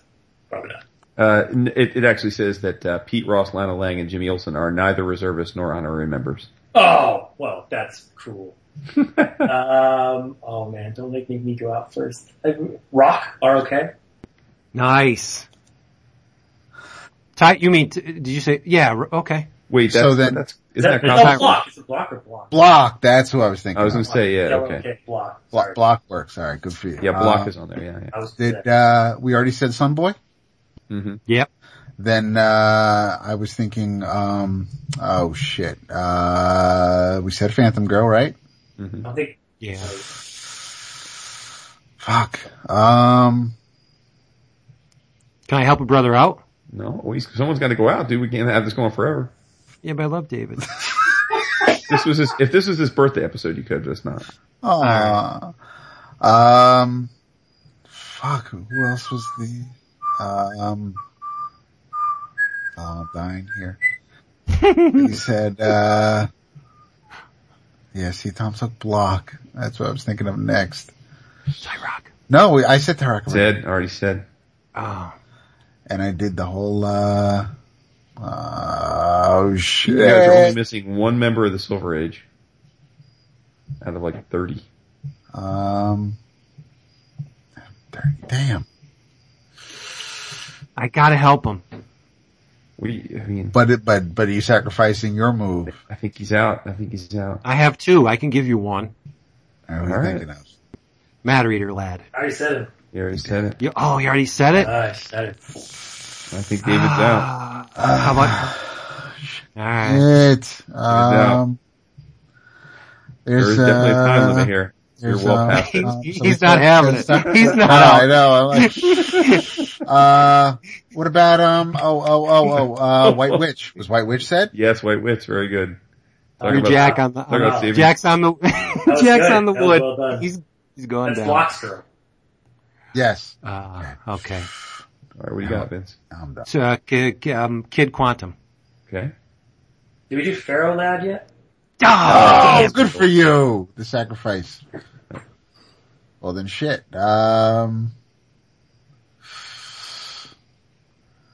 What about, shit, we should start naming, like Legionnaires, because they had different names. Shit! Yeah. I got one. Then, yeah, cause I think, I do think I am, yeah. Gates? Yeah, he looks like a new Yes. one, like the guy Gates is on teleported. there. Wow. Phew. Yeah. Oh man, that means I'm gonna lose. Wow, Gates. Um, Damn. Polar Boy. I said Said. You said Polar Boy? That's this. How about Invisible Kid 2? He said that too. Said. No. Yeah, he did. Yes. Damn you. Fire Lad. Fire Lad? Who's that? Fire Lad. Yep. That was Fire one. Lad. Yep. 5-year gap. There's a whole bunch from the 5-year gap you guys haven't named. In fact, almost all of them. Well, that's because those are the Legionnaires that have the different names. Yes. When they Oh, I came see. back and they changed all. Got it. And they were like clones of the originals, and they came back. Ah, I see. Okay, there you go. Oh crap! Well, Fire Lad's in that list, so I don't know if that counts or not. Cosmic Boy 2. What, did Cosmic Boy's brother become a member at one point? And he changed his name. I don't know. I don't know. Substitute Legion Hero. Oh, how about Nightshade? Did we do Nightshade yet? Nightshade? think No. The Nightshade's in Suicide Squad. Night Girl. Yeah. Night Girl. No. Who's Manel's girlfriend? I'm out. Night Wind. Night Wind. What's her name? Nightwind. I'm out. You guys beat me. I'm She defeated. farts in the sack. The Nightwind. I know. Did someone say Shadowlass? Someone said Shadowlass. That's who I was thinking of. Shadowlass. Damn you. You're Shadowlassness. Alright, So, between the two of You guys are way better at this than I expected. Wow, really? I mean, David. I figured you'd be not, at least we'd be down to, I don't know. Alright. Go ahead, David. I gave Tom you just- Shadowlass, but No, you didn't give me. You took Shadowlass. I am out. It's down to Tom's two. out. all I'm not right. a cheater like y'all. Oh, Seriously. We are cheaters. So it's up to me. yeah.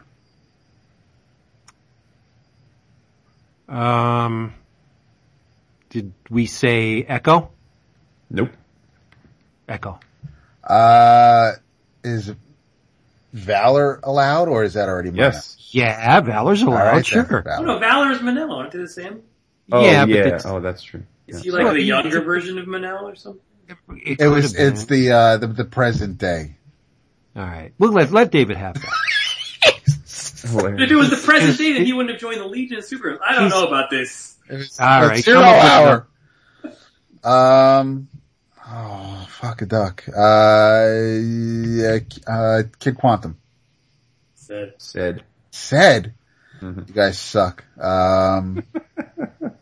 What about, shit. Just start naming X-Men that were also designed to be Legion of Superhero characters. Oh, that would be awesome. Somebody say Elastic Lad? Was that the Jimmy Olsen character?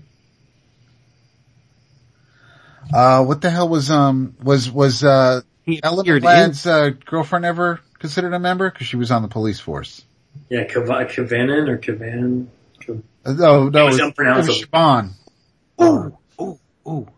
But, Who became transgender and they took it back. yes, that was insane. Very weird. It was. Man. There was, oh shit. Well, I think I might, You are out. I think I am out. Andromeda? That counts. Yeah, Andromeda, from 5 years later. The Yep. Supergirl animal. This was one I should have said right in the beginning. Impulse. Wow. Yeah. Mm-hmm. Impulse was on the Legion? No, the female Impulse. Oh, from, right. Yep. Balls.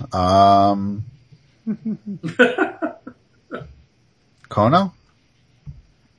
How do you spell that? K-O-N-O.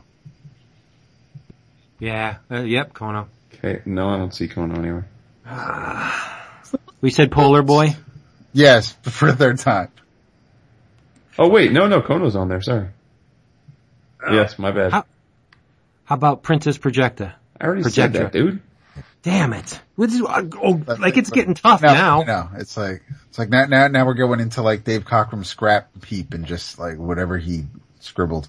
And we said Ultra Boy, right? Yeah. All right, if you guys want to just claim a tie win since y'all are refuse to let each other lose, then Yeah, we love each other, so yeah. No, let seriously. David.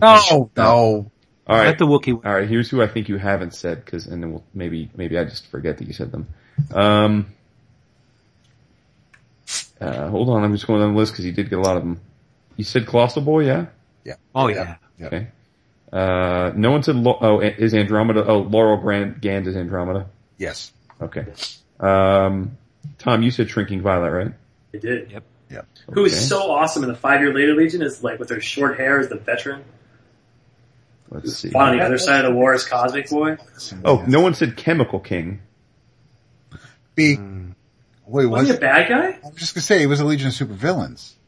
No. So was Lightning Lord, so was... He's a member of, the Silver Age Legion. Took anybody in.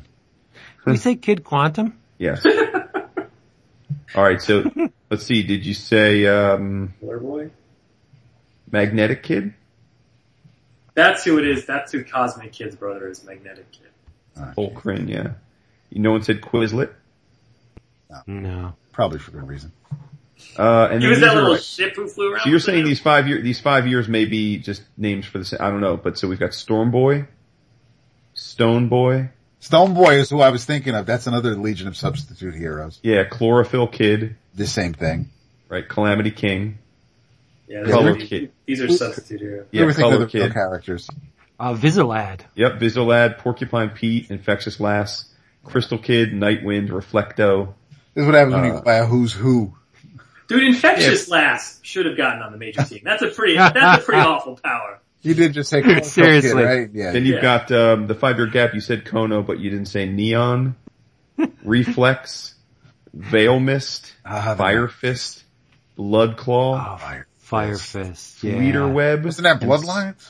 and Spider Girl. Those are beyond my abilities. Honorary members or reserves, Pete Ross, Kid Psycho, Insect Queen, Elastic Lad, which I think you said, and Green Lantern, which was Ron Vidar. Yeah. Yeah. Then you've got, Gore Vidal. which is kind of hilarious. You've Gore got false pretenses lad, Gore Vidal's Legion. False Command Pretense. Kid, That must have been like Dynamo Boy. Warren Ellis must have written it for one issue and put it in yeah, False Pretense. Nemesis Kid. Yeah. That was Karate. Wasn't that Karate Kid's, archenemy? Arch Enema. Archenema. That's the worst thing about Oh, Archon. it's there. Alright, we're descending into the silliness now. Now we're becoming no apology. Oh wow, That's the only kind I know. that's rough. Computo. Yes. Computer was a bad guy. You're just naming people who appeared in Legion. I know. It's like, he's in a panel. Apparition. What about Chameleon Girl? Phantom Girl. Yeah, I was thinking of Chameleon Girl too, but I didn't know if that was just gonna cheat. Oh, it says it's a reboot counterpart of Phantom Girl. So, XS. Leviathan. Did you guys say Leviathan? No. That's a rebooted counterpart of Colossal Boy. I wrote for Teen Titans, and she gets no play. I created a character who's from Triplicate Girls world, but she's a lantern. And she creates her two siblings are dead, her two twins are dead, and she recreates them using her lantern powers. And they talk to her. She's called Trinity. She's currently in the new Teen Titans. So that's my little Legion shout out there. At least I got to create someone from the Legion world and put it in the DCU. This tells me that I need to read some Legion because this was way easier for y'all than I thought it would be. You wouldn't read Legion back in the day? Oh man, the 11th gift, the legend. Back in the day. I read the Great, what's the big story? Great Darkness. Yeah, I read the Great Darkness a couple years ago with you guys. His Legion was, the Claremont Uncanny X-Men by Cockrum. Is it right? I read the Legion Lost, which I loved. You need to read the 5 years later. Yeah, you read the 5 year later. Read 5 years later. That's absolutely the best. Yeah. Then you'll see what I'm stealing all my Omega Men stuff from. Don't read that. It's not stealing. Although he never broke the grid. It's 9 panels on every page in that. I combined some of the panels to sometimes do it. And I think that it was an asset, but I actually think it was a downfall after a while. Because he was so, locked into the format where if he needed to do something really, really, really big, you didn't get the sense, the scale of some of the things didn't really come across in that little tiny panel. Mm-hmm. I think Giffen's art back then was it was so cool and experimental and weird and dirty. It was just so pre-Trencher, it was, you were able to, it was, legible's not the right word for it. You were able to it was comprehensible. You could see what was going on. He wasn't, and it's, Ambush Bug and everything else, that came later. It was quirky and crazy and he was just going nuts on a page. He's entitled to, and the whole medium's about that. But his Legion stuff is just, that's when I think of Giffen, as much as it hurts Vince, I think of the old Levitz, Giffen, Legion stuff, whereas Vince thinks Giffen, he thinks Trencher. But no, not particularly, but yes, I do. This will make Jason happy. I'm not big on original art, mostly because it's expensive, but Keith Giffen is the artist I own the most of. Really? I have about 7 Giffen pages. Really? Wow. Yeah. From what? From what? Why are we just knowing this now? I know. I have 3 from Video Jack. Okay. Why are you laughing? Nah, because I love videos. I'm happy for you. Yeah, I have 1 Legion page. Really? And I have Which Legion is it? It's 5 years later. Oh man. Yeah, and it wasn't expensive. Come on, I'm cheap. It was not very. It was affordable. Let's just put it. I would love one. I want to buy a Giffen 5 year later page one day. Yeah, but yeah, Keith Giffen. I have tons of. But see, this goes back to my art argument, which is I'd rather at this point own old art that inspired me and that I have a personal connection to than art that I wrote. I think I'll change it eventually, when my kids get older. But that's kind of what I'm looking for in art now. I'm not looking for sketches now. I'm looking for pages that remind me of specific moments in comics that take me to a place. That's the current period I'm sort of going through. And I do have a Trencher page too. Two Trencher pages. So Giffen is to Vince what Matteo Scalera is to Jason. That's true. There you go. I think, after talking to her, I think I have 13 Scalera pages. Oh my goodness. And a bunch of commissions as well. Yeah. That's amazing. It's my dog. Oh man. Well. That's my dog. Are we good here? Do we have anything else to talk about before we wrap this puppy up? Did we? Well, no. I think we covered it all. Don't you think? What other cons are you going to be at, Tom? I'll be at Baltimore and New York are the 2 big ones coming up. Good man. Come. Cannot wait. All right. Well, we may run into you, may not. Who knows? You're not gonna what? Aren't you guys having a party? I just saw on Facebook. I'm not invited. No, Oh. No, So you put it on Facebook. I think Everybody. You're probably going to have Marvel and DC parties to go to that weekend. Well, I was going to say, I think our party's exactly at the same time that the No Apologies party's happening, so. Those cheap ass bastards don't put on a party. I I just had to get my own room. I stay with CK and Daryl. and I couldn't do it anymore. I'm out. They are the loudest snorers in the history of snoring. Yeah. And CK wears a Darth Vader mask. On his shit. Oh, you were one of those CPAP mix masks? Yeah, so and Gerald just, he apparently swallowed a dragon at some point, a farting dragon. But now that he's lost all that weight, maybe he won't snore as much. No, nothing can stop that. On the last con, in the middle of the night, it woke me up and I couldn't, I was like, just, cause he's like twice as loud when he's on his back. So I went over and I was like trying to push him over, like turn him on his back with all my muscles I could, and I couldn't get, I'm like, damn, pulling on him. He's like, go away! Like, just turn over. That's the worst. Yeah, that is the exciting life of a comic creator. Trying to turn over people you're rooming with at cons in the middle of the night. Yeah, no Campbell at New York Comic Con this year. It's a bummer. Yeah, but he's got a new kid, so that's cool. No, it's a good reason. I'm just saying it's a bummer. Yeah, it is it's not gonna feel the same without Chris there. But these cons now for me, I haven't done a New York one since last year. Yeah, since last year I've done one. But like San Diego this year, I was like wall-to-wall meetings or drinking with people. And I imagine New York's going to be the same. So it's not going to be, New York's like a working con for me. Yeah. It's going to be a lot of like editor meetings and stuff like that. And your line's going to be huge. A lot of, under the table reach arounds. Oh my goodness. Well, one can hope. Mm-hmm. My wife will probably won't listen to this. No, she's a regular actually. I knew it! She's on our forum, yeah. Yeah, that's her. Yep. Love you long time lapse. Bring back Nightwing, 1970. Oh, hey, if you want to get cheap comics, where do you go? You tell us. Where? DCB Service. Discount, I'm going to tell you, Discount Comic Book Service, Damn. DCBService.com. Get them cheap, get them fast, get them delivered right to your door for a fraction of the cover price. That's the best. It's all gravy at DCBService.com. And once you get all your books, put them in the Comic Base. ComicBase.com, 15% off if you put the following code into the pre-moistened slot, Comic Base 11. Comic Base, the program, 11. That's us. 11 o'clock. No, it's win-win. So anyway, in your travels, I want you to read something so we can talk about it next week. Okay.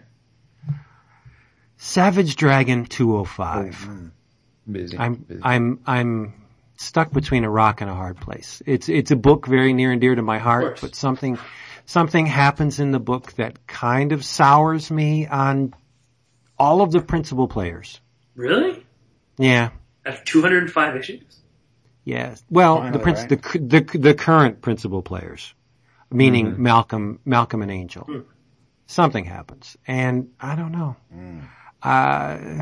Well, like I said, read it, Eric Larson. Let's talk about it next week because I'm sure it's going to be it's a very hot topic. Let's have Larson these on to days. talk about it.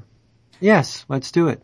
Let's just say this: the sexual escapades in issue 200 are are bearing very sour and bitter fruit. Let's just say that. So, yeah. Way to bring us down, dude. I'm sorry, Thanks. but I want to talk. I think it'll be an interesting discussion, if anything. All right. Yeah. I believe it. I am going to say, in your travels, I read the first issue. I started reading the second.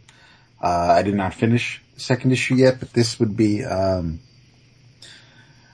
Will Eisner's The Spirit, written by Matt Wagner, illustrated by Dan Schade, colors by Schweddy. Yeah. Dirty balls. Colored by Brennan Wagner. That's his son. It is. It is his son. It is, yeah. Nice catch. The cover for issue 2 is by Eric Powell. It's pretty spiffy. The art is it almost looks like maybe Wagner did breakdowns and Dan kind of went along those lines. It is very Wagner-esque. It's more Wagner-y than Eisner. But it's kind of like a whatever happened to, then you call it The Spirit, because The Spirit really hasn't shown up in an issue and a half that I've read so far. And, there are two sidekicks, we'll call them. One of them may have been Ebony. Oh, really? So yes, it's a white blonde-haired dude and a gentleman of color, and they're basically trying to find out where's Spirit at, and the commissioner is he's trying to figure things out. The commissioner's daughter is seeing somebody else, but of course she's pining for her lost love. I didn't know Wagner on a book is pretty much. I'm going to check it out sight unseen and not worry about what the story, what came before it. I don't know if I'm just reading these 2 issues and I'm going from there, and it's it is. I don't know if you were a Spirit fan, if you would enjoy this. If you were a Spirit fan, you probably didn't watch the movie, but if you were a Spirit fan, then you might dig this. There's history here. It's not like Wagner's just pulling things out and making it up on the fly. He's going by what Eisner had put down before him, and I will probably finish the 2nd issue when we're done tonight and take it from there. But I read the 1st issue. I really liked it. Even though, like I said, there's not really much of the Spirit in a comic book called The Spirit. So I'm waiting to see where it's going, and we'll see. But so far, I'm along for the ride. It looks great. The color's popping. But Wagner respects the source material, so I'm all about it. I'm going to read them for next week so we can tag team. Okay, cool. Nice. I look forward to hearing you guys talk about it. Oh, hey, he's such a dick when it comes to these characters. I swear to God. I really just can't. Even with Matt Wagner, I just could not care. Like, this characters do nothing for me. But and speaking of Dynamite, dude, did you guys see in the stepping all over my dick right now? I'm not stepping on you. I'm continuing what Mr. Price started. In the previews, Dynamite's doing 007. There's going to be James Bond comics coming out of Dynamite. I'm actually intrigued by that. I'm going to give it a try, but I'm not going to set my expectations too high. But I am open to it. But it is Warren Ellis. It is. I mean, the first one is right. I mean, right. They're trying to lure you in, but yeah. Are they basing it on Ian's old novels? Is it like the old comic strips from back in the day? Okay, no, it's based on the novels. Cool. They got rights to the novels. I heard someone. I think I heard the guys from Challengers talking about this on their podcast. I think it's not. It's got nothing to do with the movies, so they're not going to be evocative of the movies. They're going to be from the novels. That's fine. So, yeah. I think I'm in. Well, I'm definitely in for the first one, just to give it a shot. Whether or not I stick with it will depend on who they have created doing the books, but. Very cool. Oh yeah, no, I'm about that. See, now that was a worthy interruption, Vince. Well, I'm trying. Well played. I do my best. Nice. All I gotta say is Frank Miller's balls must be black and blue because David keeps banging on them. Just banging on those Miller balls. He will not let go. Hey man, I remember when. I like the Spirit movie. Hey. Oof. There's, someone had to. Well. I never saw it. I've never seen the Spirit movie. You're a lucky sumbitch. Beautiful women. They cast beautiful women in it, but. Yeah, I mean, hey, you want to see. It's basically Sin City. You want to see Ava's ass, that's awesome, but other than that. Yeah, it is basically Sin City. Who plays the Spirit? I don't even remember. Gabriel Macht from Suits. From Suits, yeah. Oh. And ruined his movie career. Yeah, it did. He didn't take off after that. One and done. Yeah. No, he was in The Recruit. Good looking dude though too, gotta be honest. I think he make a good young Joker also with that Yes, stuff. he's got that scowl, the lips that turn up, but alright, enough about all that. In your travels. Ain't had it. No, I'm trying to have that. In your travels. Written by Mr. Jeff Lemire, illustrated by Mr. Dustin Nguyen, lettered and designed by Mr. Steve Wands, talking about Descender, a book that David and I have turned you guys onto a few times. It's a kick-ass sci-fi epic, basically massive robots called the Harvesters, destroyed a solar system, about 10 years before the comic starts, and, as a result, sort of, there's this like a retrenchment from the technology. But this little dude, Tim 21, comes activated, and it turns out he's somehow tied into the Harvesters. So they send these kick-ass cyborg dudes, the Scrappers, to come and kill Tim. And Tim gets a band of other robotic creatures of all different types. So it's like a robotic science fiction super team. And we are 6 issues in, so we've got the first arc called 10 Stars, which sets everything up, 5 issues, and then we're 1 issue into the new arc. And it's just a hell of a ride, man. It's smart, it's well paced, beautiful to look at, sci-fi, can't go wrong. Oh, and speaking of our sponsor, one of our sponsors, I do believe the first collection, there is a DCB service retailer incentive cover. Sweet. Yeah. That's the hotness. Awesome. And now Tom. In your travels, Tom, what should they be reading? Once Crowded Sky. Omega Man. Yeah. Right, he's got, Don't this is waste your time. opportunity. Pre-order Sheriff of Babylon. That's all you have to do. I'm gonna towards something going my 6-year-old kid, but newspaper comics. Been going back and reading a lot of newspaper comics from my child. Don't go like Calvin Hobbes, Bloom County. Okay. Oh, that's different. All right. There we go.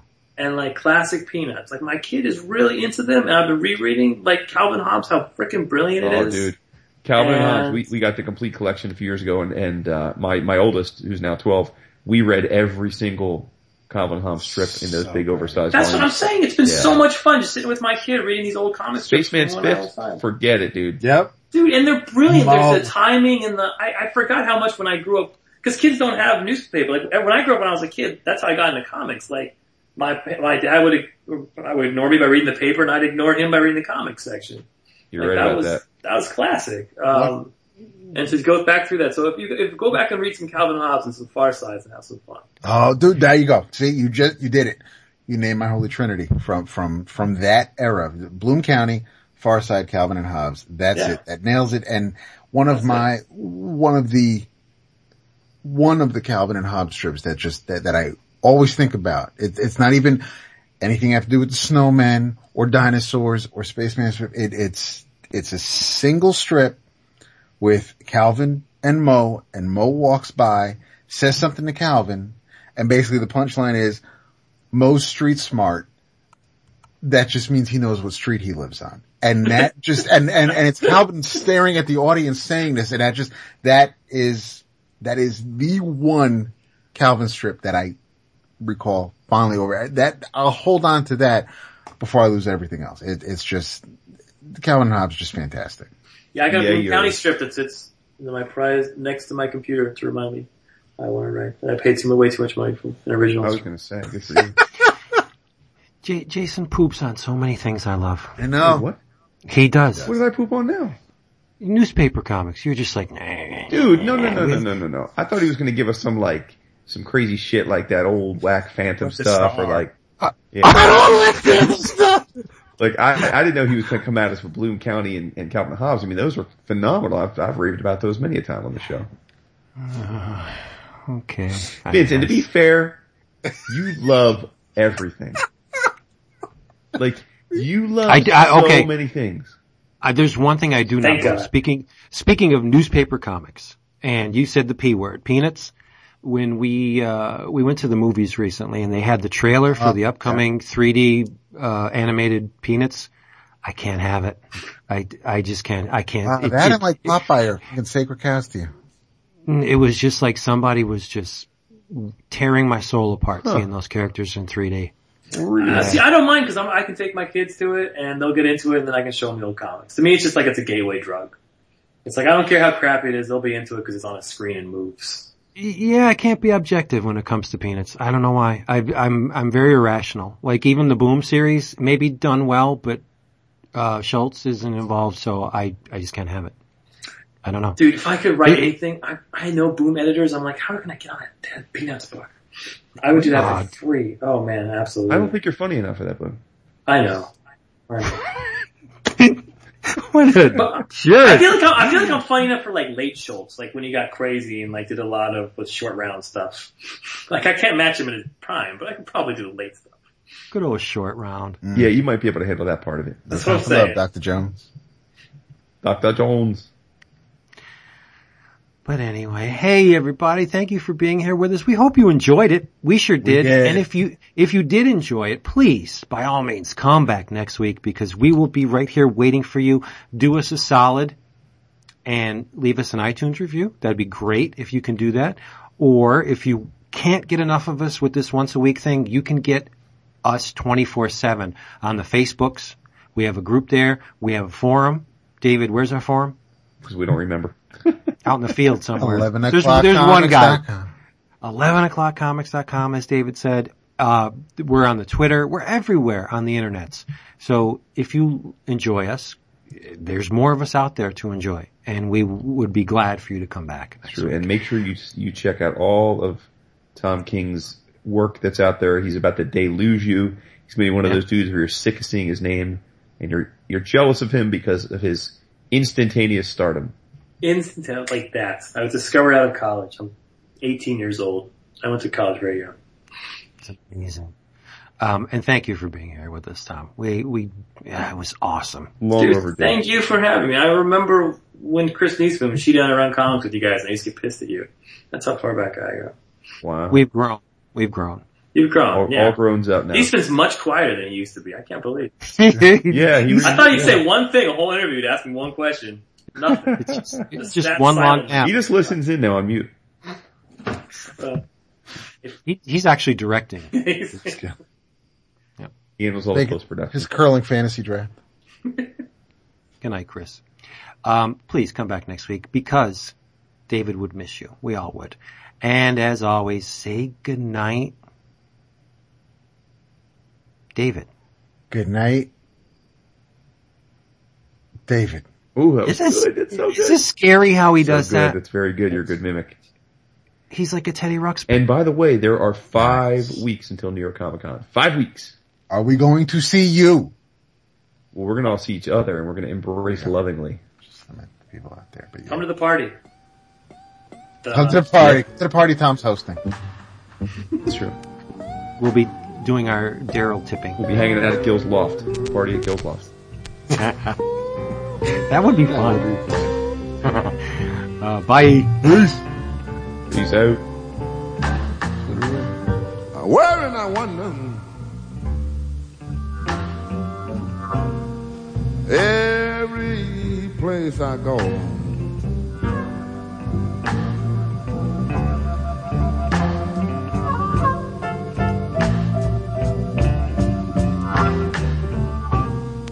where and I wonder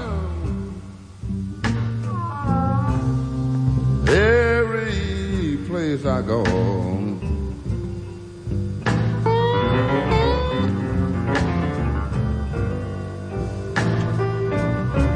You know my lady's gone dead, and my pencil hit won't write no more.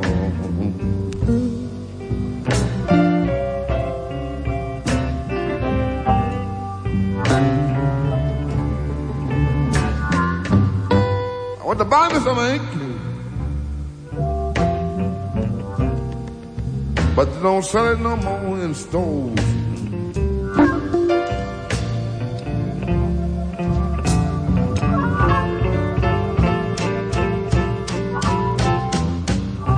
I want to buy me some ink, but they don't sell it no more in stores.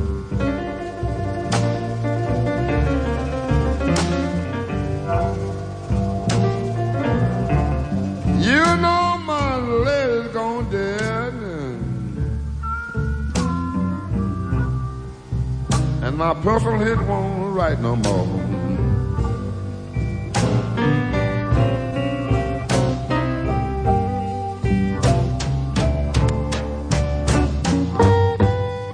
Anybody asks you,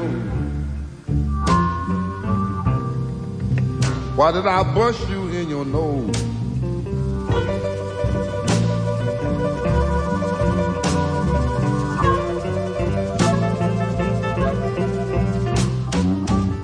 If anybody asks you,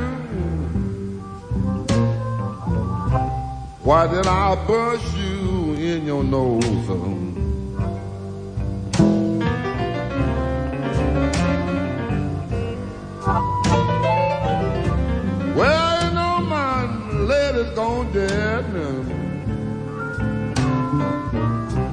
and my pencil it won't write no more.